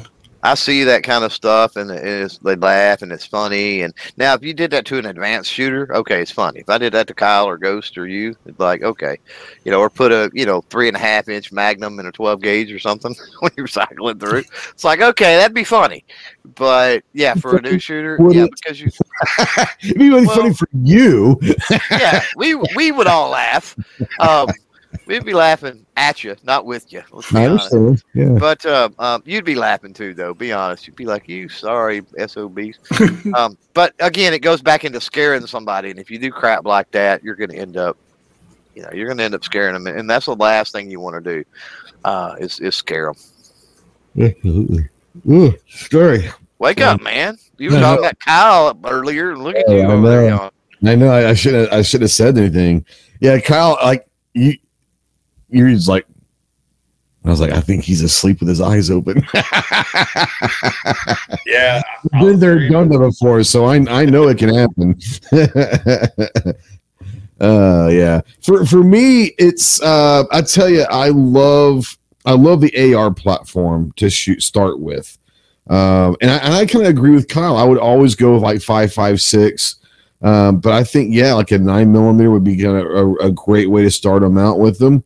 And I'm not going to lie, this is just me. I know that this kind of goes against what I truly believe and what I use a lot. I want to start them out with a red dot on an AR. For no other reason, for the first few shots, it's literally put that dot on that watermelon or that target or that steel and shoot. And with the proper mechanics that we've already worked on prior to pulling that first trigger, they should hit that target. Exactly. I like an AR platform with a red dot on there first, because you can always go back. We're talking like first experiences. I want them to have fun. I want them to experience hitting targets. In an AR with the red dot, they're going to be able to hit anything that you put at them. And you put a 5.56 through a watermelon, that's gonna have some fun. You're gonna hit some steel. You're gonna have a good time. Pumpkins. Someone said pumpkins earlier. And Clover, I think it was you talking about being able to go to like your local maybe farmer's market or mom and pop grocery store. Man, you want to load up, go a couple days after Halloween, and they're probably giving away some spoiled pumpkins, or just go to your neighbor's house. Hey guys, what are y'all going to do with your pumpkins that you've got on the front porch? Can I have them for, whatever, and go shoot pumpkins with those things? But yeah, I'll always start with an AR. And I do like what Kyle said. I think I might taking some 9s out there, but I've always taken a couple of my 223s, if you will, and put a red dot. I want them to be able to experience that. It sounds cool. It sounds weird to us because it's not a cool factor, but for someone who's never shot one, especially if they've kind of grown up playing video games, shooting with a red dot for the first time is a kind of a fun, cool experience to begin with, because they've never done it before. So I think that's a pretty cool way of going that way. I'm not going to go around the room, just throw it out there. When you're working with newbie / inexperienced, do you typically bring several different guns, maybe a handgun, a rifle, a shotgun? Do you bring several for them to shoot throughout the day, or are you going to start one at a time? I bring about several because then I'll go, okay, we shot this. All right, let's go up and go. And at some point, they're going to be like, well, that's too much, and then go back. Okay, let's go back to this. Not to the point where they're scared, but where they feel comfortable. Like, do you feel comfortable enough to shoot a 12 gauge or this or a Mosin or something with a little bit more kick behind it? Yeah. And then they'll go, okay, yeah, I feel comfortable. Oh, I didn't like that. Okay, let's go back to this stuff and have more fun. Does a Mosin have a recoil? Shut up. I don't notice it if it does, so that's why I'm asking. For a beginner who's probably never shot something, they're going to feel something. You know what I'm saying? Yeah, I'm sure. But to me, it seems really mild. So maybe that's just me. See, to me, like an AR, to me, it seems like it's almost got negative recoil. Does that make sense to you? Yeah. Like to me, but for someone who's new, they're gonna they're gonna feel that kick. But I mean, I think everything's got a little bit of, you have an explosion going on. There's gonna be something. Yeah. But I don't think it's much. Like I said, for me, when I think AR recoil, I think a negative recoil almost. Yeah. Well, my 50's that way. It's of course it is. You would not think that thing recoils the way it does. I mean, it's okay. I'll give you that. Where it may not be, but yeah, there's still some. There's other drawbacks. No, there's other drawbacks to it, but yeah. The recoil is now. How heavy is your 50? Is it a heavier barrel? 35 pounds. I don't know, something like that. Okay. Yeah. Yeah. So what I'm saying is a lot of guys are not going to go heavy barrel. They're going to go something on a 50 and try to get them as lightweight as possible. Try to get them 25, 30 pounds. That's not fun. Like you want a heavy, like on some of those DMRs, you want heavy barrels. You want heavy everything. You want to absorb as much of that as you can get. That's why some of the 338 stuff is worse recoil than a 50.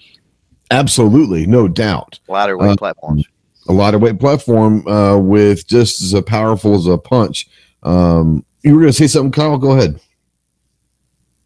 Oh no, I was just going to agree with John. Like they're gonna pick out what their favorite is. Yeah, it actually happens more than I'd like to admit, but no, they're gonna find that one that they feel comfortable with, and then that's gonna be like their baby.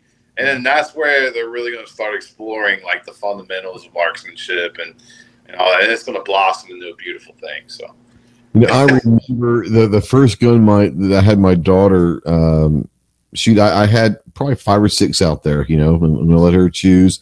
And of course, she being like, this is when she's, I don't know,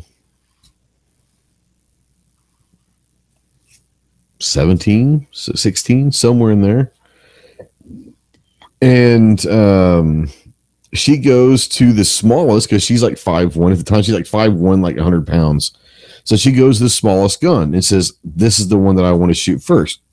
I said, "I don't know if that's what you want to shoot first, but hey, you want to shoot? We're going to go through all of these."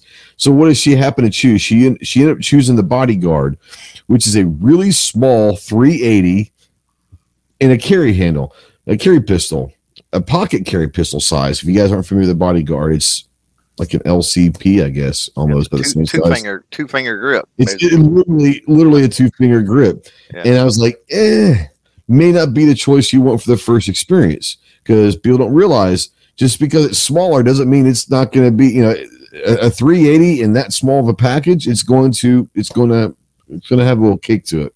But she wanted to do it. I said, fine. Then she shoots a couple magazines out of that. Then she moves up to I get her to a shield. And she shoots my shield. Oh, I kind of like that better. Then you get her to the Glock, and she's like, oh. I said, sometimes bigger is better. Sometimes, especially for a beginner.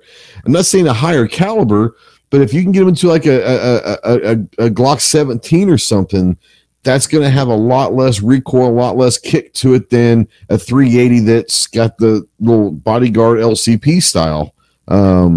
So just because something's smaller, if someone starts gravitating towards that gun, let me ask you guys this. I mean, do you let them shoot that, or you say, let's come back to that. Let's start with this one. Do you recommend one to shoot, or do you literally say, here's 5 guns, which one do you want to go with first? Kind of depends on who it is, quite honestly. Okay. Yeah, I agree with that, but I'm going with the AR probably AR-15.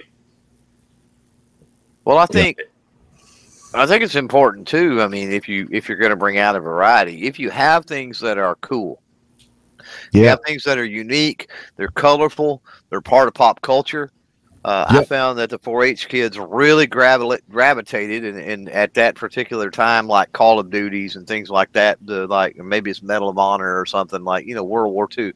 So the M1 carbines, right, and the Garands and things like that. Like they were the P38s.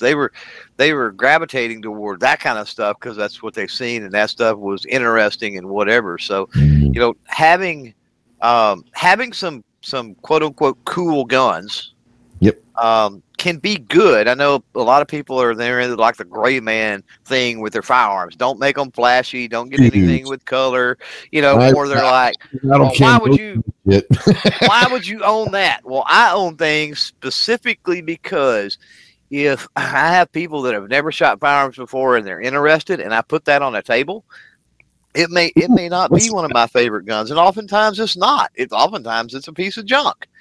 But if I put that on the table, it's gonna catch their interest. They're gonna be, oh man, I've never seen one like that. I've never seen that. I want to try that one.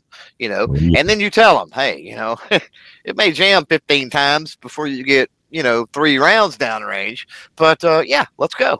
And then once they do that, then put them into something like Kyle's saying, put them onto an AR or something that's more reliable that they actually hit the steel with. Yeah. If I know that I'm going to be going with someone that's a newbie or someone that's inexperienced and all of that, I'll bring the MP5 in 22 and I'll bring the P90 in 22 because they probably recognize those from video, especially if they're younger. They'll recognize those. I think you're right about if you've got a couple guns that you think might be good for people that you're not going to shoot, you don't like or whatever. Yeah, man, why not paint those things? Why not rattle can them like wild zombie green and black? Just you're not going to shoot them yourself. Utilize them for something else. And like you said, I think that's absolutely something legitimate. Is hey, you should see this gun that I shot at the range. It was like zombie green. Yeah, or find it is Or that's a great place for a lever action or a single action revolver in your collection too, because it's the cowboy guns, right? Yeah. I got to shoot cowboy guns this weekend, and they'll tell people or whatever. Well, it may be a brand new Marlin, maybe a brand new Ruger, whatever. Yeah. It ain't no cowboy, but that in their mind, that's what it looks like. It looks like what they've seen on the movies or on TV. Absolutely. Real quick, mandatory carry $6 super chat. Thank you, both. Says keep fighting. I'll catch the rerun. No problem, homie. My favorite my favorite weirdo. My favorite coastie. The only coastie I know, but definitely my favorite weirdo. My favorite guy that lives in a padded room with a straitjacket. Appreciate you, brother. Appreciate you. Real quick, Marcus. Kind of funny you bring this up. Question for Kyle: has Anderson ever thought about getting into the shotgun game? About a month or two ago, we have, if they ever are, if Kyle could ever talk the Andersons into it, it will sell more than anything that Anderson has ever produced. John, do you want to go into what you came up with? I think it's unbelievable. So we are doing our grassroots effort, like always, to get Anderson to produce shotguns.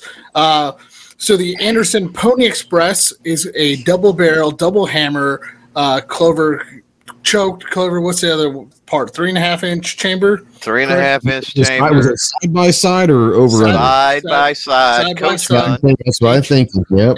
18.5-inch coach gun.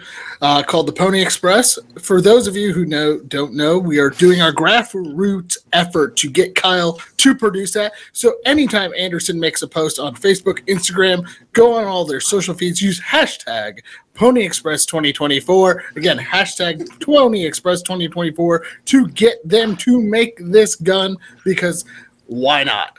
Yep. Hashtag Pony Express 2024. There you go. Yep. We know you're behind it. We just got to get the Andersons involved in this, I'm totally down. I'm working on the blueprints day and night. My hope is that even at the Waffle House, apparently. Yeah. Apparently. My hope that is Wow. enough people start doing this on your social feeds that the Andersons have to go to you and go, what is this hashtag Pony Express 2024? Why?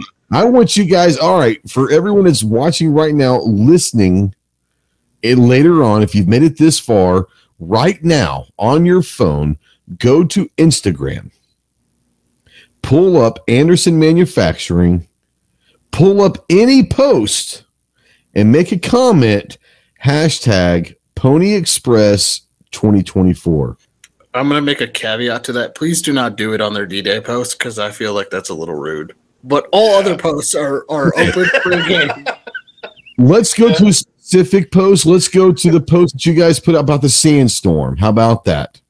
Go check the sandstorm and comment hashtag Pony Express 2024. Do that right now. Do that right now. Kyle's going to have to monitor this over the next hour or so in the next couple of days with the replays and podcasts and see how many people actually do this. All right. I've got one more. G brought up a great topic. This could be a whole show on its own, but we're going to try to do this in 25 minutes. Okay. The question is, how do you know how to use range time effectively if you've never experienced training?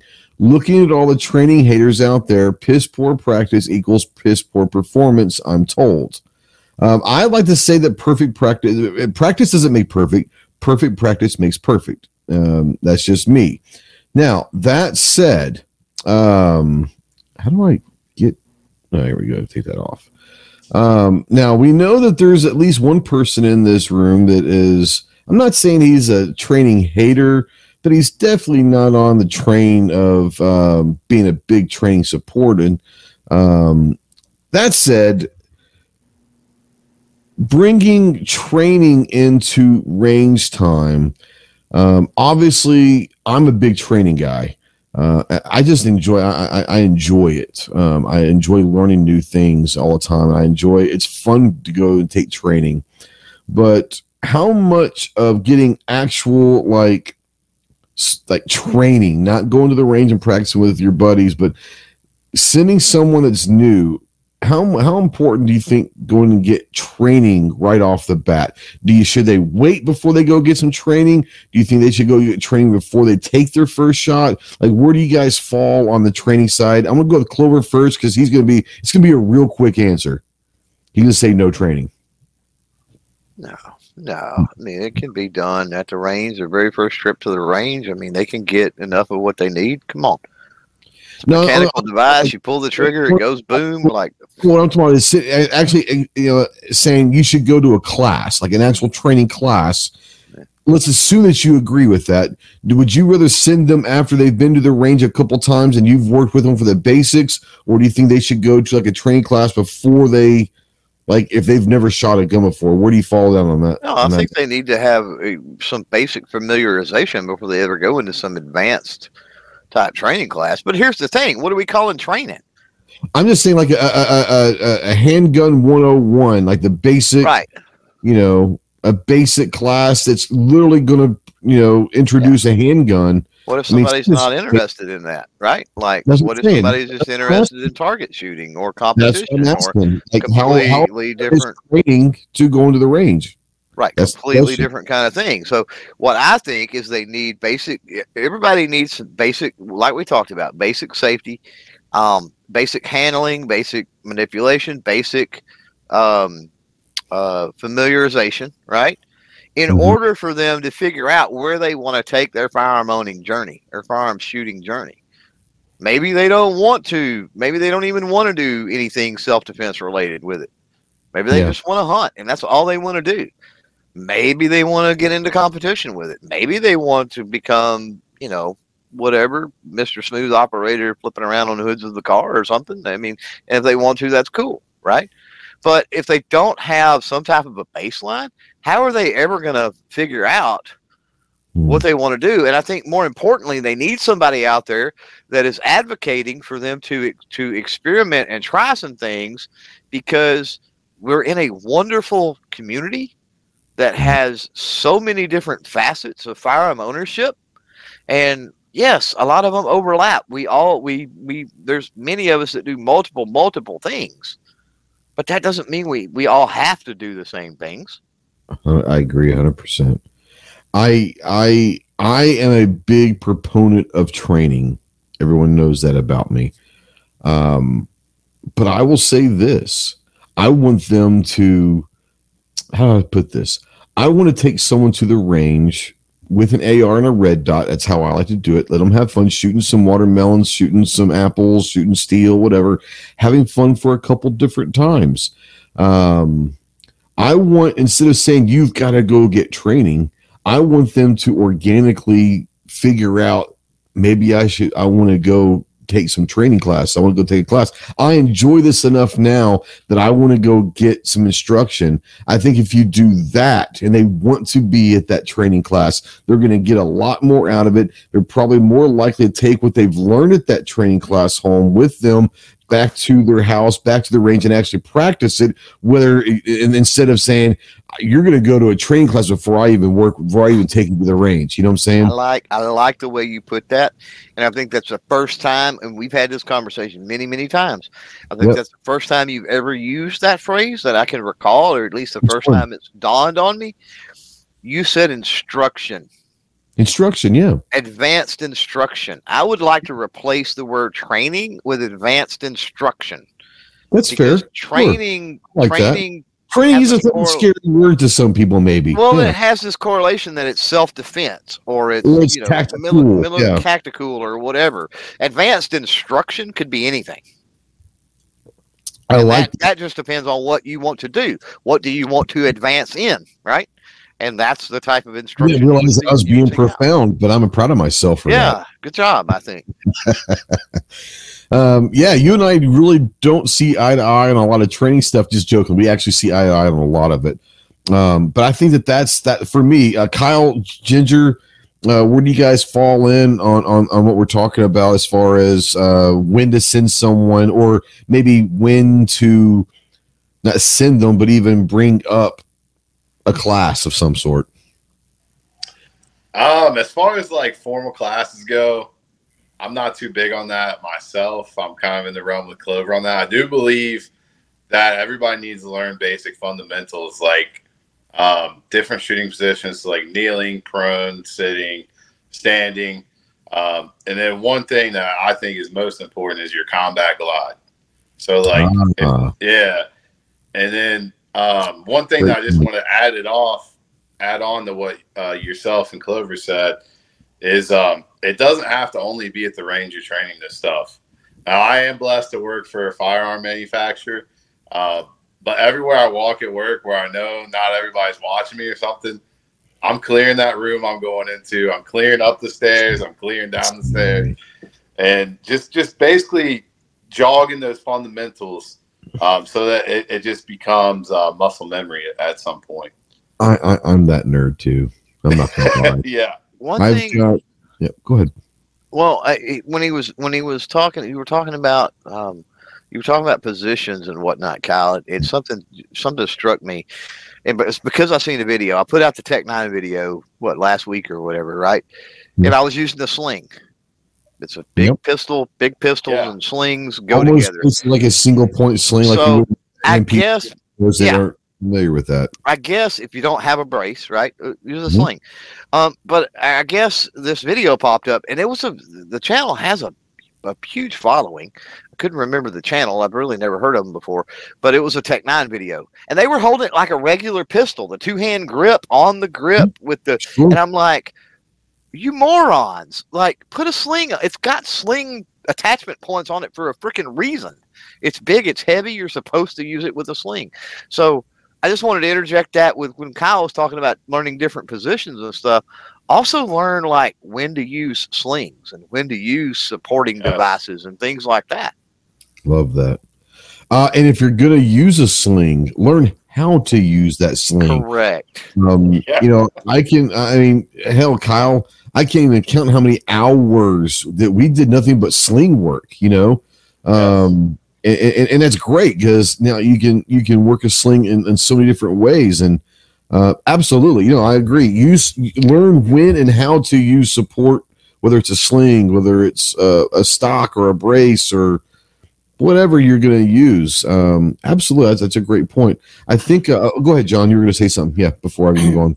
Yeah. So basically, when you're teaching somebody, you're giving them basic instruction, and what I would do is I teach them, and then most of the time they were doing this to go to get their concealed carry permit for the state of Ohio. So what I would recommend is go, hey, there's a basic instruction class that you need to meet the recommended hours for the concealed carry. Why don't you go take that, learn a little bit about that. It's a fundamentals class.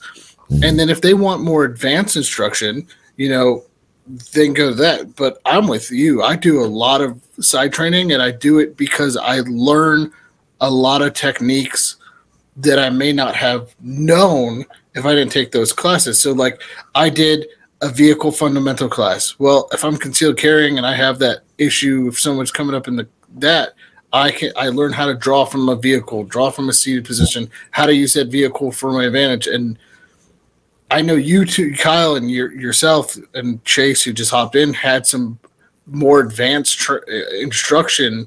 But those are the things that I'm looking for, is going, okay, well, I want more advanced instructions. Like even the long range thing, like I didn't know how to get a long range. So I took a basic long range class. That's basic instruction. There's nothing advanced about, I mean, I guess you would say it's more advanced than what you would do on a normal range trip, but that learning those things. And then, a good, you guys know Kurt. Kurt took a class with Jaeger, and he was in class. He goes, that's not the way I do things. He goes, you're at my class. That's how you're going to do it here. If you go home and say, I don't like the way you taught me that, that's fine. But here, I'm going to teach you this specific way because this is how I teach. And now he's like, oh, now I understand why we did it this way. Exactly. And then learning from different instructors, there's things that I've learned that are just like small touching points that I'm like, oh, I never thought of it that way. Or, why would I do it this way when I've been doing this way my whole life? And then, I don't like the way they're doing it. So I come out with my own opinion, but I'm also learning everything I want to learn. So to piggyback on John a little bit, right? What you were talking about, and I get quite a few grown-ups that'll come to me, and they're taking the CHL, right, for here in Texas. And we'll go through some basics, and I'll let them play around with some firearms or whatever. And they always ask for a recommendation. Now, I can send them to somebody that teaches the CHL that is just a dude in the Pizza Hut side room that does the 4 hours, goes out to the range, he teaches the curriculum, they shoot, he signs off on it, and they're done, right? But I don't. I tell them, I'm honest with them. I'm like, there's a lot of people that can teach you the Texas CHL that can do that. Here's the one I recommend and why. And it's a buddy I've got, and he does a full spectrum of training. And I've taken some stuff actually with him, but he does a full spectrum of training, including the Guardian and the Marshall program for the schools here in Texas. He's like accredited even for that. So long range, all types of stuff. And I say he's the best one to go to. And here's why. Because he's going to incorporate things that you're not going to get elsewhere, first of all. And that will open your mind to potential other trainings that he does that you might be interested in taking and pursuing those avenues, right? So it's like I'm not discouraging anybody, and I never tell anybody to just go and get it done just to get it done. I'd rather them go to somebody that I know is doing it right. Yep. And unfortunately, there's a lot, I don't know about other states, but unfortunately here in Texas, there's some people that are basically, they're just signing off on this stuff. And I don't like that. Yeah, it was the same thing in Ohio. When I was teaching CCW or CHL for Ohio, I'd teach the class and go, hey, if you're interested in this, we have more advanced classes you can take. And I get maybe 1% who'd want to. Most of them are just there to get the paper signed off on and do their thing. That's it. A couple things. I think it was John that was bringing up. I love CQB. I love doing stuff. You're talking about vehicle stuff. A class that I would recommend for someone especially if you're kind of new to the training sphere of everything. If you're gonna, be in your car and you're gonna carry everything in your car, or you have a truck gun, I would go take some vehicle defense training, because if you've never experienced shooting from a car or into a car or whatever, you're not going to quite, especially shooting from inside a car out where there's someone's trying to. Now, if you're looking at the side windows, you're going to be fine. But people don't understand how angles and all of that with a curved windshield and how thick some of those windshields are going to affect the projectile. Plus, it's just fun as hell to shoot some glass out of a car. But people also, you don't understand. There's only about, Kyle, help me out on this. There's only about 3 or 4 points on a vehicle that are actually going to save you from, like, a car door is not going to stop a bullet. You're talking engine block. You're talking between the driver and the back seat, that basically the safety bar that holds up that's a good spot. He can be there. There's only a handful of places that are on a car that you should only ever try to get cover behind, because everything else is not going to stop a bullet. But you don't know that unless you go through that training, And then another thing is also, someone brought up low light. If you're going to carry and you're going to carry a gun with a light, I don't particularly like lights on my carry guns, but if you're going to, even if it's a self-defense gun and you're going to have a light on it and you think, well, worst case scenario, I have this light, and you've never really worked with a light, go get some low light training, because I think you'll be surprised at how in a low light situation, how do you put this? How you're not going to use your weapons mounted light very often. You shouldn't, because your eyes are going to naturally have that natural night vision. And yes, you want to have a light to identify, but if you're if you got that light on the whole time, one, your night vision's gone. You're taking that advantage away from yourself. And two, you're giving up your position. But if you've never really worked with weapons mounted lights and you plan on carrying either a handgun or AR or whatever with a weapon mounted light, I suggest go get some instruction on how to utilize that light the proper way. That's just me. Kind of go through the room. We got a few minutes here. What's up, Chase? How you doing, buddy? I know you've had a long day, homie. Yeah, I would say so. Yeah, we'll talk about it after, but me and American Airlines are seeing eye to eye right now. I would imagine. Kyle, we're not doing the closing yet. We still got some time. What I want to do is, if you could suggest a training class or an instruction, like one that you think that everyone should get, do you have that kind of class that you suggest that is like the one that you would send everybody to? I guess Paris Island would be mine. Like that. Okay, that's fair. That's where I learned to shoot guns. Was I mean, I wouldn't say Paris Island. I'd say probably San Diego, but I understand what you're saying. You don't go to Paris Island with those peasants. Come out to the West Coast and hang out with us. And don't go to Paris, because all they're going to teach you to do is wave a white flag. So this is true. No sense in that. Yeah. I was not expecting that, but join the Marine Corps. That might be the greatest firearm training experience you'll ever have, for sure. That's a great one. Actually. That's a great opportunity, and I'm not very familiar with all these training courses out there, just to be honest. I understand. Ginger, is there a training course that you take in that you would suggest to people if they haven't taken one? This is the one you got to go to, or maybe even an instructor, maybe not a type of class, but is there an instructor out there that you think, man, if you've got the, go see them?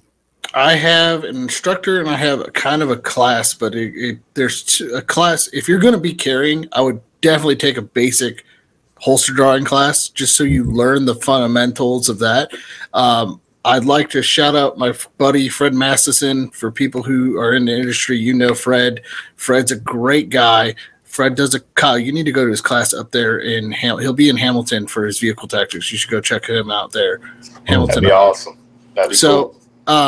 Fred does a vehicle class, tactics class. He does a CQB class, a kind of defensive carry class where, if he teaches you pressure points and things like that, which may sound weird, but if you're reaching and someone's trying to grab your stuff, you got it's things like that. So Fred is Force Options USA. Go check him out. Highly recommend him. He starts off. Put the link out there while you're talking. Go ahead. Sorry. Yeah. Force Options USA. He starts you off like you know nothing. So I love going to his class because I go in there fresh start, like I knew nothing. Even though I've taken so many classes from him, I know how to draw a gun. But he starts off with the fundamentals, and then we work our way out. So it's an advanced class, but it's also a basic class at the same time. So you're going from the fundamentals all the way up. So I highly recommend taking Fred's class. He's got that. The long range class I took from him was great. If you want that, it is a haul. It is in Idaho, but it is such a beautiful drive and such a beautiful range. So that's my shout out for Fred. Love the guy. Known him for years. He's probably one of the best instructors. Very good people. Very good people. Yeah, for sure. Clover, is there a class or maybe an instructor that you would like to? I mean, I know you're kind of in Kyle's boat where, so not necessarily into that, but no. I've taken some. I've had to take in quite a few, and in the guise of instruction, which is what you said earlier, right? Like I even am an instructor. So, but the best one I took, and granted, you got to take this with the right person. There are people that go the extra mile with their training, and there are people that they have a little curriculum and they go by that, and that's all they do, right? So first, I would say seek out, get some feedback from other people when you're looking at an instructor. Is that somebody that goes that extra mile? They get into nuance. They get into adjacent things, right? They're not just there for the few hours to collect a paycheck. And with that, range safety officer training that I took, I think RSO is awesome. Absolutely phenomenal. It incorporated not just medical related stuff, like things that you need in your med bag, how to do that, how to control the scene in a medical emergency environment, that sort of stuff, which I already had some of that with volunteer fire department for years previous, but also like watching people, situational awareness type thing, right? Like what are little tells that this person is about to do this or that, was incorporated into that class. It wasn't just range design and range is hot, range is cold, and goofy where targets go and crap like that. And a lot of people may think that range safety officer, like that's what it's about. If you go to somebody that's good, it's going to incorporate a lot of different elements that even if you're never an active RSO on a range, you're going to be a lot safer and a lot comfortable on pretty much any range you walk onto. I love that. Is something that I wish more people be more advocates about is, remember, everyone's an RSO. If you're at a range, everyone's an RSO. Safety is everybody's responsibility. Go learn how to be an actual RSO and take that responsibility. But remember, if you're by yourself on the range, you're an RSO to yourself. It is what it is. That's a great. You don't hear people when you talk about training classes. You don't hear people talking about RSO classes. I think that's fantastic. Wow, Clover, you impressed me tonight. What the hell? I don't know. Yeah, good job. Chase, any classes or instructors that you'd like to mention that you think that people should look into? I mean, I'm not going to call out specific instructors because there's a ton of good ones out there. Yeah. Just my advice is vet who you're going with. Don't just grab the first dude on Facebook or Instagram or, whatever website that says he's the greatest thing ever. But beyond that, I would say, like what John was saying, a good basic like handgun fundamentals class, because 99% of people who are going to carry a firearm are going to carry a handgun. Beyond that, I would say a vehicle ops. Yep. If you're going to carry something that puts holes in things, you bleeding out of holes of things. That's what I was going to say. Stop the bleed and Yep. basic first aid. I would say everyone in the world, much less if you're going to have a firearm, needs to stop the bleed. Because here's the thing: even people that are not wanting to carry a handgun, if you're in that active shooter situation or self-defense, you can still be. Well, if you're in a car wreck or something, or a scene of an accident, whatever, Absolutely. you have this ability. Yep. Stop the bleed. Absolutely. A trauma class, a basic first aid, CPR, all of those are incredible. And here's the thing about those: you can get almost all the time those for free. Most hospitals or EMT stations or anything like that, they give monthly classes out for free. They want people to learn those skills. The RSO training I went to included, and this guy has a lot of instructors in his group, right? But it included CPR and accredited CPR and first aid training, or outdoor. They called it outdoor first aid training. Yeah, that's awesome. That is great. It included that in the class. So yeah. I wish more people would do that. Absolutely. Yeah. For me, I think that I'm not going to go anyone. I will say that we lost, whether or not people like him publicly or not. We lost one of the greatest instructors ever recently, and James Yeager. And I was fortunate to go train with James, and actually, I would call him a friend. I'm glad I got to see him at Range Day. Was that last year when he was there? Little did I know that I was going to be the last time I saw him. But we lost James. You can say what you want to about James, and I've said a lot. I'm still to a point where a lot of the shenanigans and all that stuff he did on YouTube. But I'll tell you what, I respected him as a trainer because he took it very seriously. One thing that I will say, and all the great ones, the Costas, the Jaegers of the world, all these guys that are world renowned as firearms instructors, they all have one thing in common. And this is talking, I can't remember who it was talking about it, and they said, make sure that you're kind of filtering who you're going to. Don't just find the first Yahoo on Facebook or whatever. I tell people all the time, if you're serious about taking some instructional classes, find out who that instructor goes and takes training from. If they don't go and train with someone else and they think that they don't need any more, run from that person. Immediately run. They should be going to take classes from someone and always looking to improve their skills and their knowledge base. If they don't, run for the hills immediately. Go ahead, Clove. Well, I was just going to say, you're talking about there's so many, what Chase said about good instructors out there.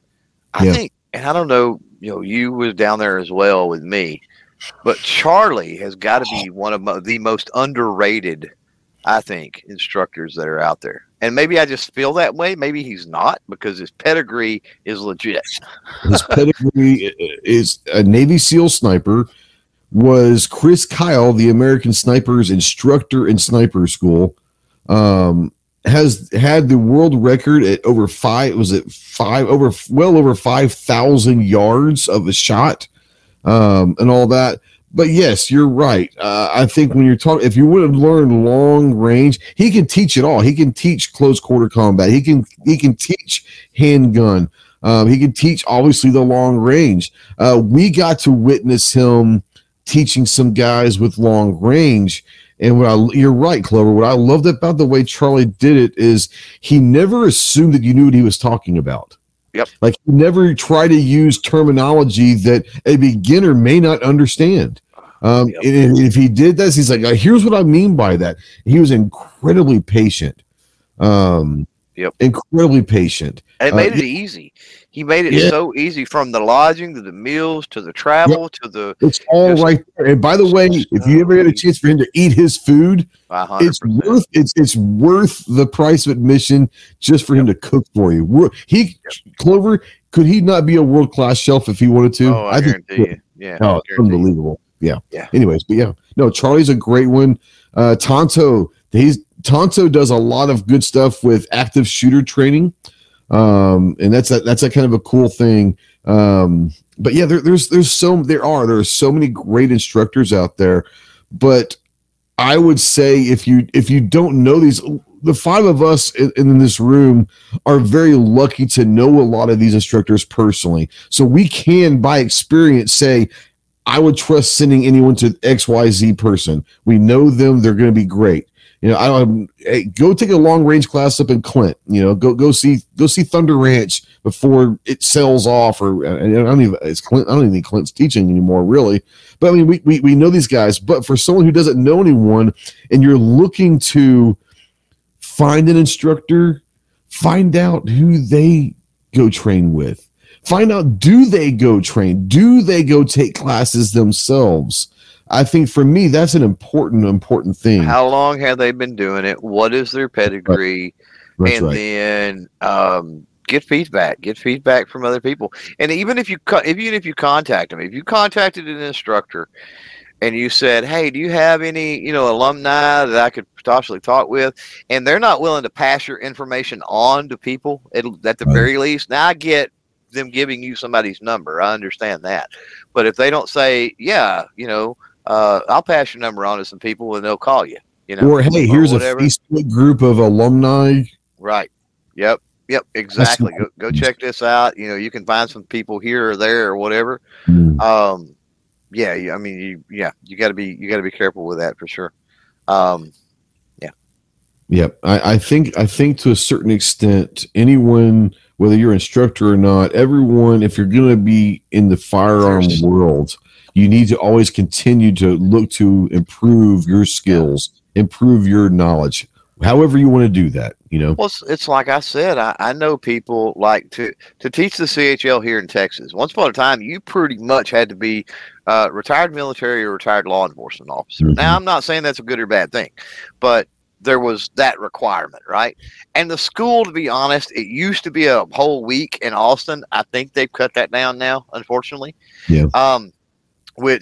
Because that lessens the quality of the instructor, in my opinion. But there are people that will go and get an NRA certification or something like that. And here's the thing. If you have somebody out there and they go and get an NRA, let's just say NRA basic handgun instructor certification, right? Mm-hmm. And let's say they get that from a crappy instructor that just signs off on some junk, right? And they haven't even done a course. Maybe they've done 2 or 3. Like, is that somebody that you really want to go to at least your first time out? Let me give everyone out there that might be new to this world, and I didn't want to go down the training rabbit hole, but I love it talking about it. But for the people that are new to the training world, the instruction world, and this is not a knock on them, but this is the reality. Most instructors that are out there, the first thing they're going to lead with is, I'm an NRA certified instructor. Yeah. That doesn't mean shit. I'll be honest with you. Depending on who you took it from, where you got that from. Yeah. But don't just say, "Oh, he's NRA certified. He must be." Not so much. Do some more digging. If the only thing on their bio is NRA certified instructor, I'd probably run for the hills as well. That's just me. Yeah. Without finding out any information, all that. Yeah. So there's a lot of stuff. I would say, reach out to me. Any of the guys on this panel, I'm sure that anyone would be willing out there. If you have a question on classes or whatever, reach out. I'll send you in the right direction, and I'll give you a few names to go look at and all of that. And close, right? Like if there's anybody in Texas or in Eastern Texas looking for somebody in Eastern Texas, I know we don't have to. You talk big names, sure. But I know two or three that are solid as can be, and they're not Clint's or Jaegers or whoever, right? But they're solid. and you don't got to travel that far if you live in this area.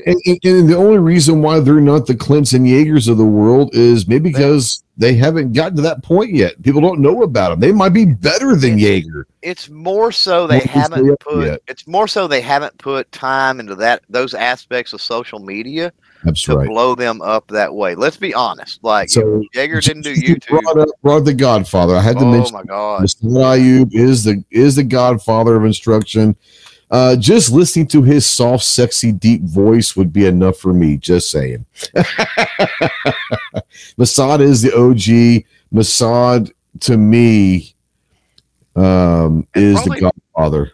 And probably not that way if you're training with him. I don't know. Probably not. Unfortunately, never trained with him. But one of the funniest dudes ever if you're just sitting around having a conversation. Holy crap, he's hilarious. Yeah. Especially with that voice and that dry.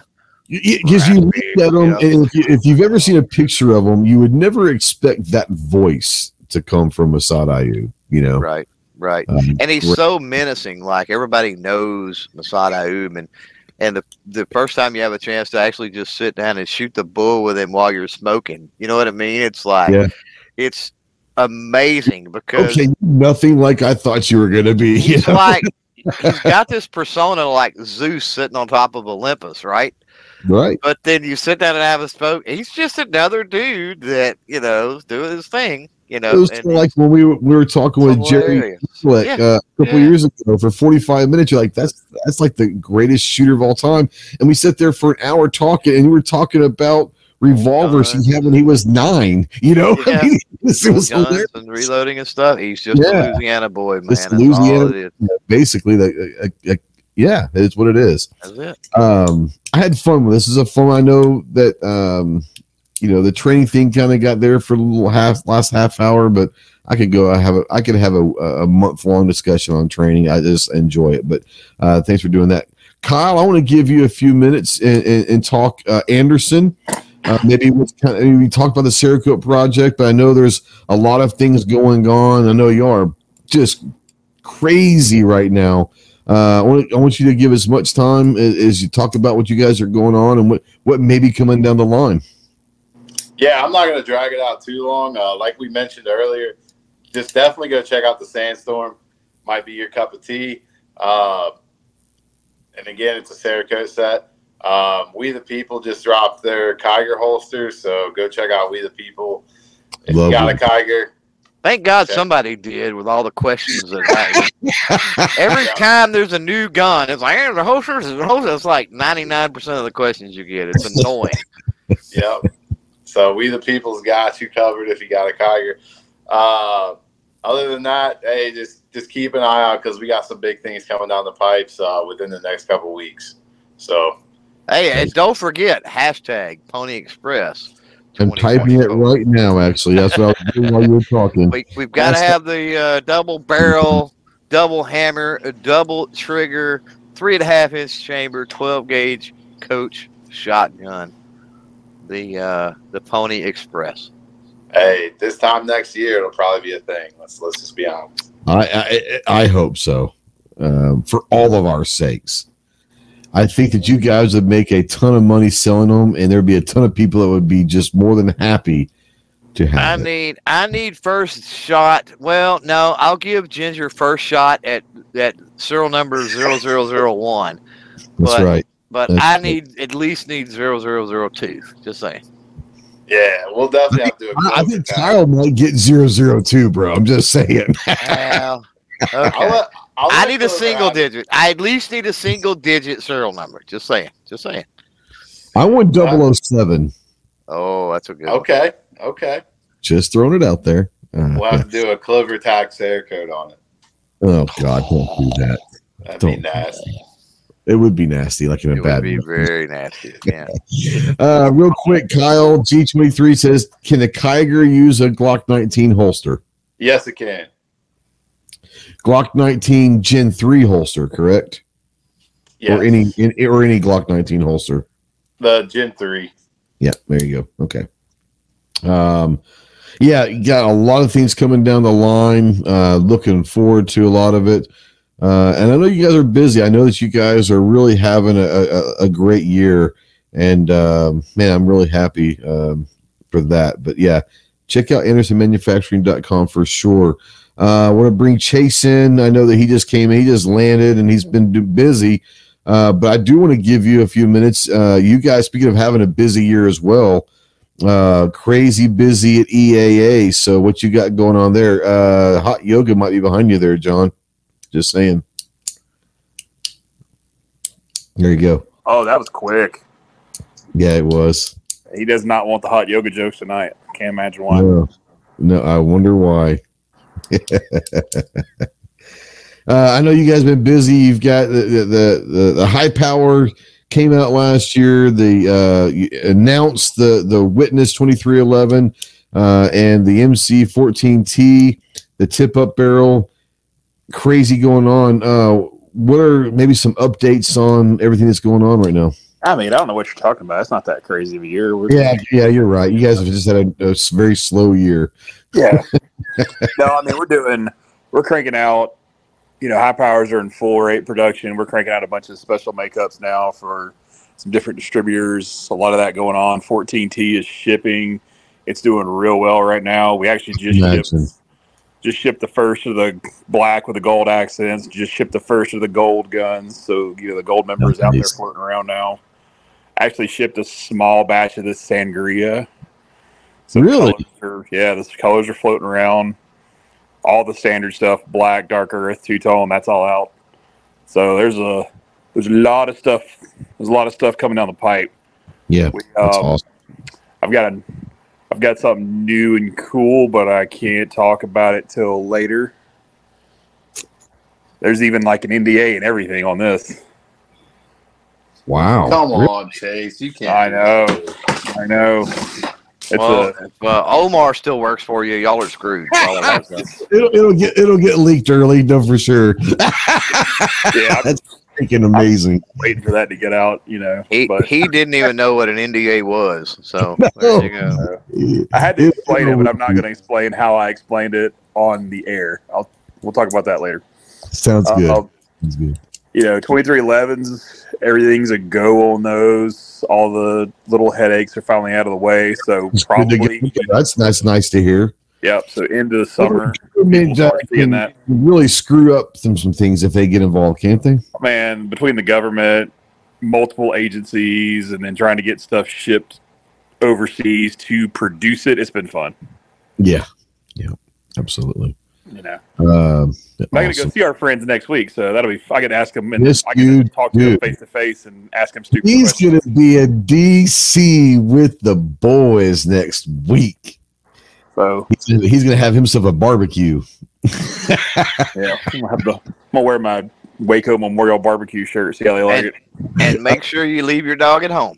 Leave your dog at home. Oh, that was one of the first questions, like in this forum we're in, to go through it. Can we bring There's the guy, I won't name what company he works for, but no service dog. And he's like, so I have a service dog. Like, in all seriousness, is it going to be okay? What was the answer? I was like, you are my hero. They're like, oh yeah, we're service animal friendly. The venue is. We're like, he's like, that's not what I'm talking about. Right. Oh my God, that is great. Is he going to be okay? Will he survive? Will he make the return flight home? Yeah. Oh, that's fantastic. That is fantastic. But yeah, so I get to see several agencies all together. It's going to be a good time. Yay. This thing's big. You got ATF, Department of State, like all that's together. It's good. It's real fun. FBI going to be there? No, this is all like for imports, exports. Oh, okay. Gotcha. Okay. That's even worse. Well, it gets real fun because, you've got all these different industries get together. Like all the defense industry stuff has to go to it too.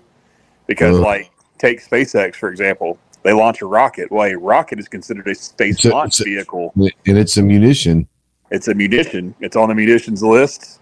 It's actually technically an NFA because it's larger than it's a firearm basically that's larger than 50 cal. There's all kinds of silliness that goes into this stuff. Yeah, that's insane. We'll talk after the show's over for sure. Yeah. Ginger, Who you plugging tonight, big boy? Oh, Kyle said Sandstorm, so I've just been rocking out in my head for the last 10 minutes.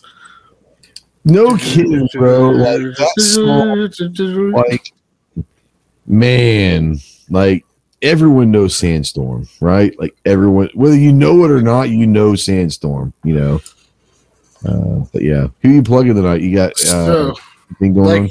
Like usual, Southeastern Guide Dogs. I am plugging them again. A nonprofit organization out of Tampa Bay, Florida, doing the God's work on getting dogs to our service vets who need them. So there is an event coming up, and I'm looking at it. I had it written down, and now I lost it. The second event, right? This year. This is the second. Last month, earlier this or last month, wasn't it? Yeah, it was last month. So the second event is, hold please, is going to be July 15th in Medina, Ohio. Again, that's going to be at Havana's Choice Cigar in Medina, Ohio, July 15th, with more information to come. And that is to support. So last event, we raised enough money to support a dog. So we're going to hopefully raise enough money again to get another dog sponsored so that another person can get that. This isn't cheap, guys. It's about $25,000 to sponsor one of these dogs between training and food and everything. So, yeah. So just, if you can, go to Southeastern Guide Dogs, go check them out, go donate there, do everything you can. If you want to go to the event, if you're in Ohio or want to make the trek out to Medina, Ohio, which if you do, it's great on you because there's really not much in Medina, Ohio, but it's great golf course there. Oh yeah, I think this one's not too far from Firestone. Oh yeah. So yeah, this event is going to be not too far from Firestone. So go check it out. It's a great time. You get to meet Bobby Newman from Jason Newman Cigars, and there's a ton of giveaways, a ton of auction items, free cigars, you name it. There is a fee to get in, and that's all to support these guys. So go check that out. And as always, since Clover stole my thunder, hashtag Pony Express 2024 is our grassroots marketing campaign to get Anderson to make a double barrel coach gun. You're Daisy if you don't. Just saying. I changed it there. You see that I did that. All right, bitch. It's your turn. Are you planning on doing anything? If you are, like, where can people find you? Yeah, that's good. But first of all, this was kind of cool. We went from polls to range talk to training. Yeah. Like, it was almost like a Ghost and Clover podcast. It was, and it was almost as fluid as a Ghost and Clover, which I don't like because I don't like this being fluid. But it was actually like 3 separate segments, and it was good. And if people missed the one Sunday night, it was pretty off the chain.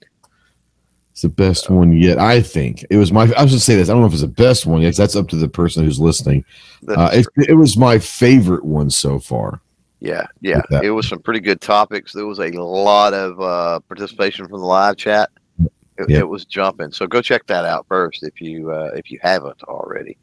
I dropped a Father's Day gift idea video earlier. So you did. We got about 2 weeks roughly, or a little under 2 weeks. 2 weeks from yesterday. Yeah. Yesterday. So complete. Sunday, I should say this Tuesday. 2 weeks from Sunday.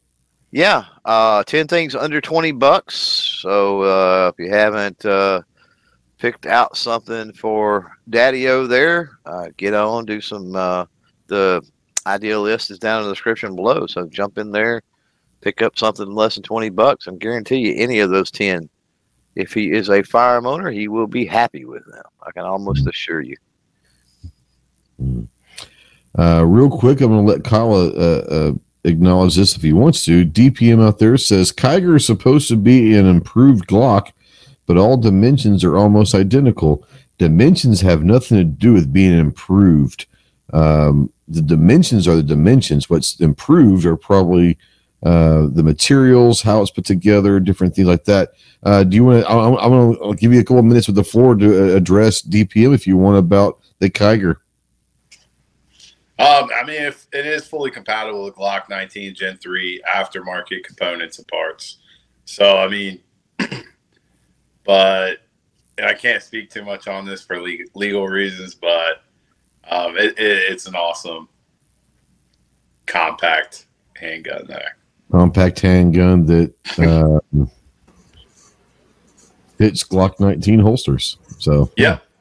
I do want to add on to that too. The Kiger 9C Pro does not, because of suppressor height sights. Oh yeah, sure. But, yep. I didn't think about that, but yeah. For us, like I said, got some cool stuff coming down the line. Been like doing some recording and getting out to the range and doing some cool stuff. So it's been nice to get back to the range a couple different times. I'm not gonna lie, I missed it. It's been a long spring, early summer, but looking forward to that. Got some stuff coming out the next couple of weeks that are going to be amazing. Be on the lookout. Get some really cool stuff coming down in a couple of weeks. So be on the lookout for that. As far as the Ghost and Clover podcast, go check that out. If you want to listen to it, you can go to Clover's or my podcast feeds, or you can go over to the Ghost and Clover YouTube channel and watch it there. I suggest doing that because you'll get to see how awesome the side chat was during the show, and you can kind of keep up with that. Yeah. So it was really, really, really, really a fun chat. We'll be coming back 2 weeks from this previous Sunday. So we do it every other Sunday at 8 Central. That is brought to you by EAA. So go check that out. And the random topic portion is brought to you by Taurus. The cool thing about it is if you show up live and you just say anything in the chat throughout the chat, you might get chosen for the third segment. You get the someone in the crowd will actually get to randomly pick the last topic. It's always been fun. Had a great one this week. HVS had bushcraft, which kind of like was awesome, but I wasn't expecting it. It was great. Right. EAA, European American Army. You've heard of Gerson. EAA is the importer of Gerson. Everyone's heard of Gerson. So if you're looking for EAAcorp.com, go check out all the amazing stuff that Chase is with EAA. Kyle is with Anderson EAA. So we got a couple industry guys in here that are awesome they're friends of mine, but go check out both their company, AndersonManufacturing.com and EAAcorp.com as well. So go check them. IFG now? No. EAA has been around forever. No. EAA used to import Tanfoglio. Yep. Yeah, and IFG does now. So that's the confusion he's having. So he probably assumes that Tanfoglio. Yeah. So it's a little. Yeah. The IFG models are a different frame than what we did. Yep. Right. Yeah. They're not the same. Correct. Yeah. 2.5 damn hours. Holy shit. Did we really go for 2.5? Okay. All right. Thanks guys for watching. We have landed safely. So on behalf of the Ghost Tactical Airlines, we'd like to be the first ones to welcome you to hell. We appreciate you. Thank you to our stewardesses thank you for John for taking care of the food service, Kyle for just looking pretty, taking care of all of that, the drink services, food services. Chase, he probably doesn't want to see another plane for a while, and Clover was my co-pilot, so roger that. I'll say to everybody, what happens on YouTube stays on YouTube. Have a good weekend. That's true. That's right. All right, boys and girls, we'll see you next week. Semper Fi. Well, guys, thank you so much for listening to this podcast. If you like this one and want to check out some of our other podcasts, we invite you to check out the Jarhead podcast, the Ghost and Clover podcast, and the Speed Limit 155 podcast. We also like to invite you to check out our YouTube channel, Ghost Tactical. If you're into the firearm world and the lifestyle of the firearm community, go check that out. And obviously go check out our website, ghosttactical.us, to check out all of our projects, our swag, our stores, and our discount codes. Once again, thanks for always supporting the podcast, and we'll see you soon. Semper Fi.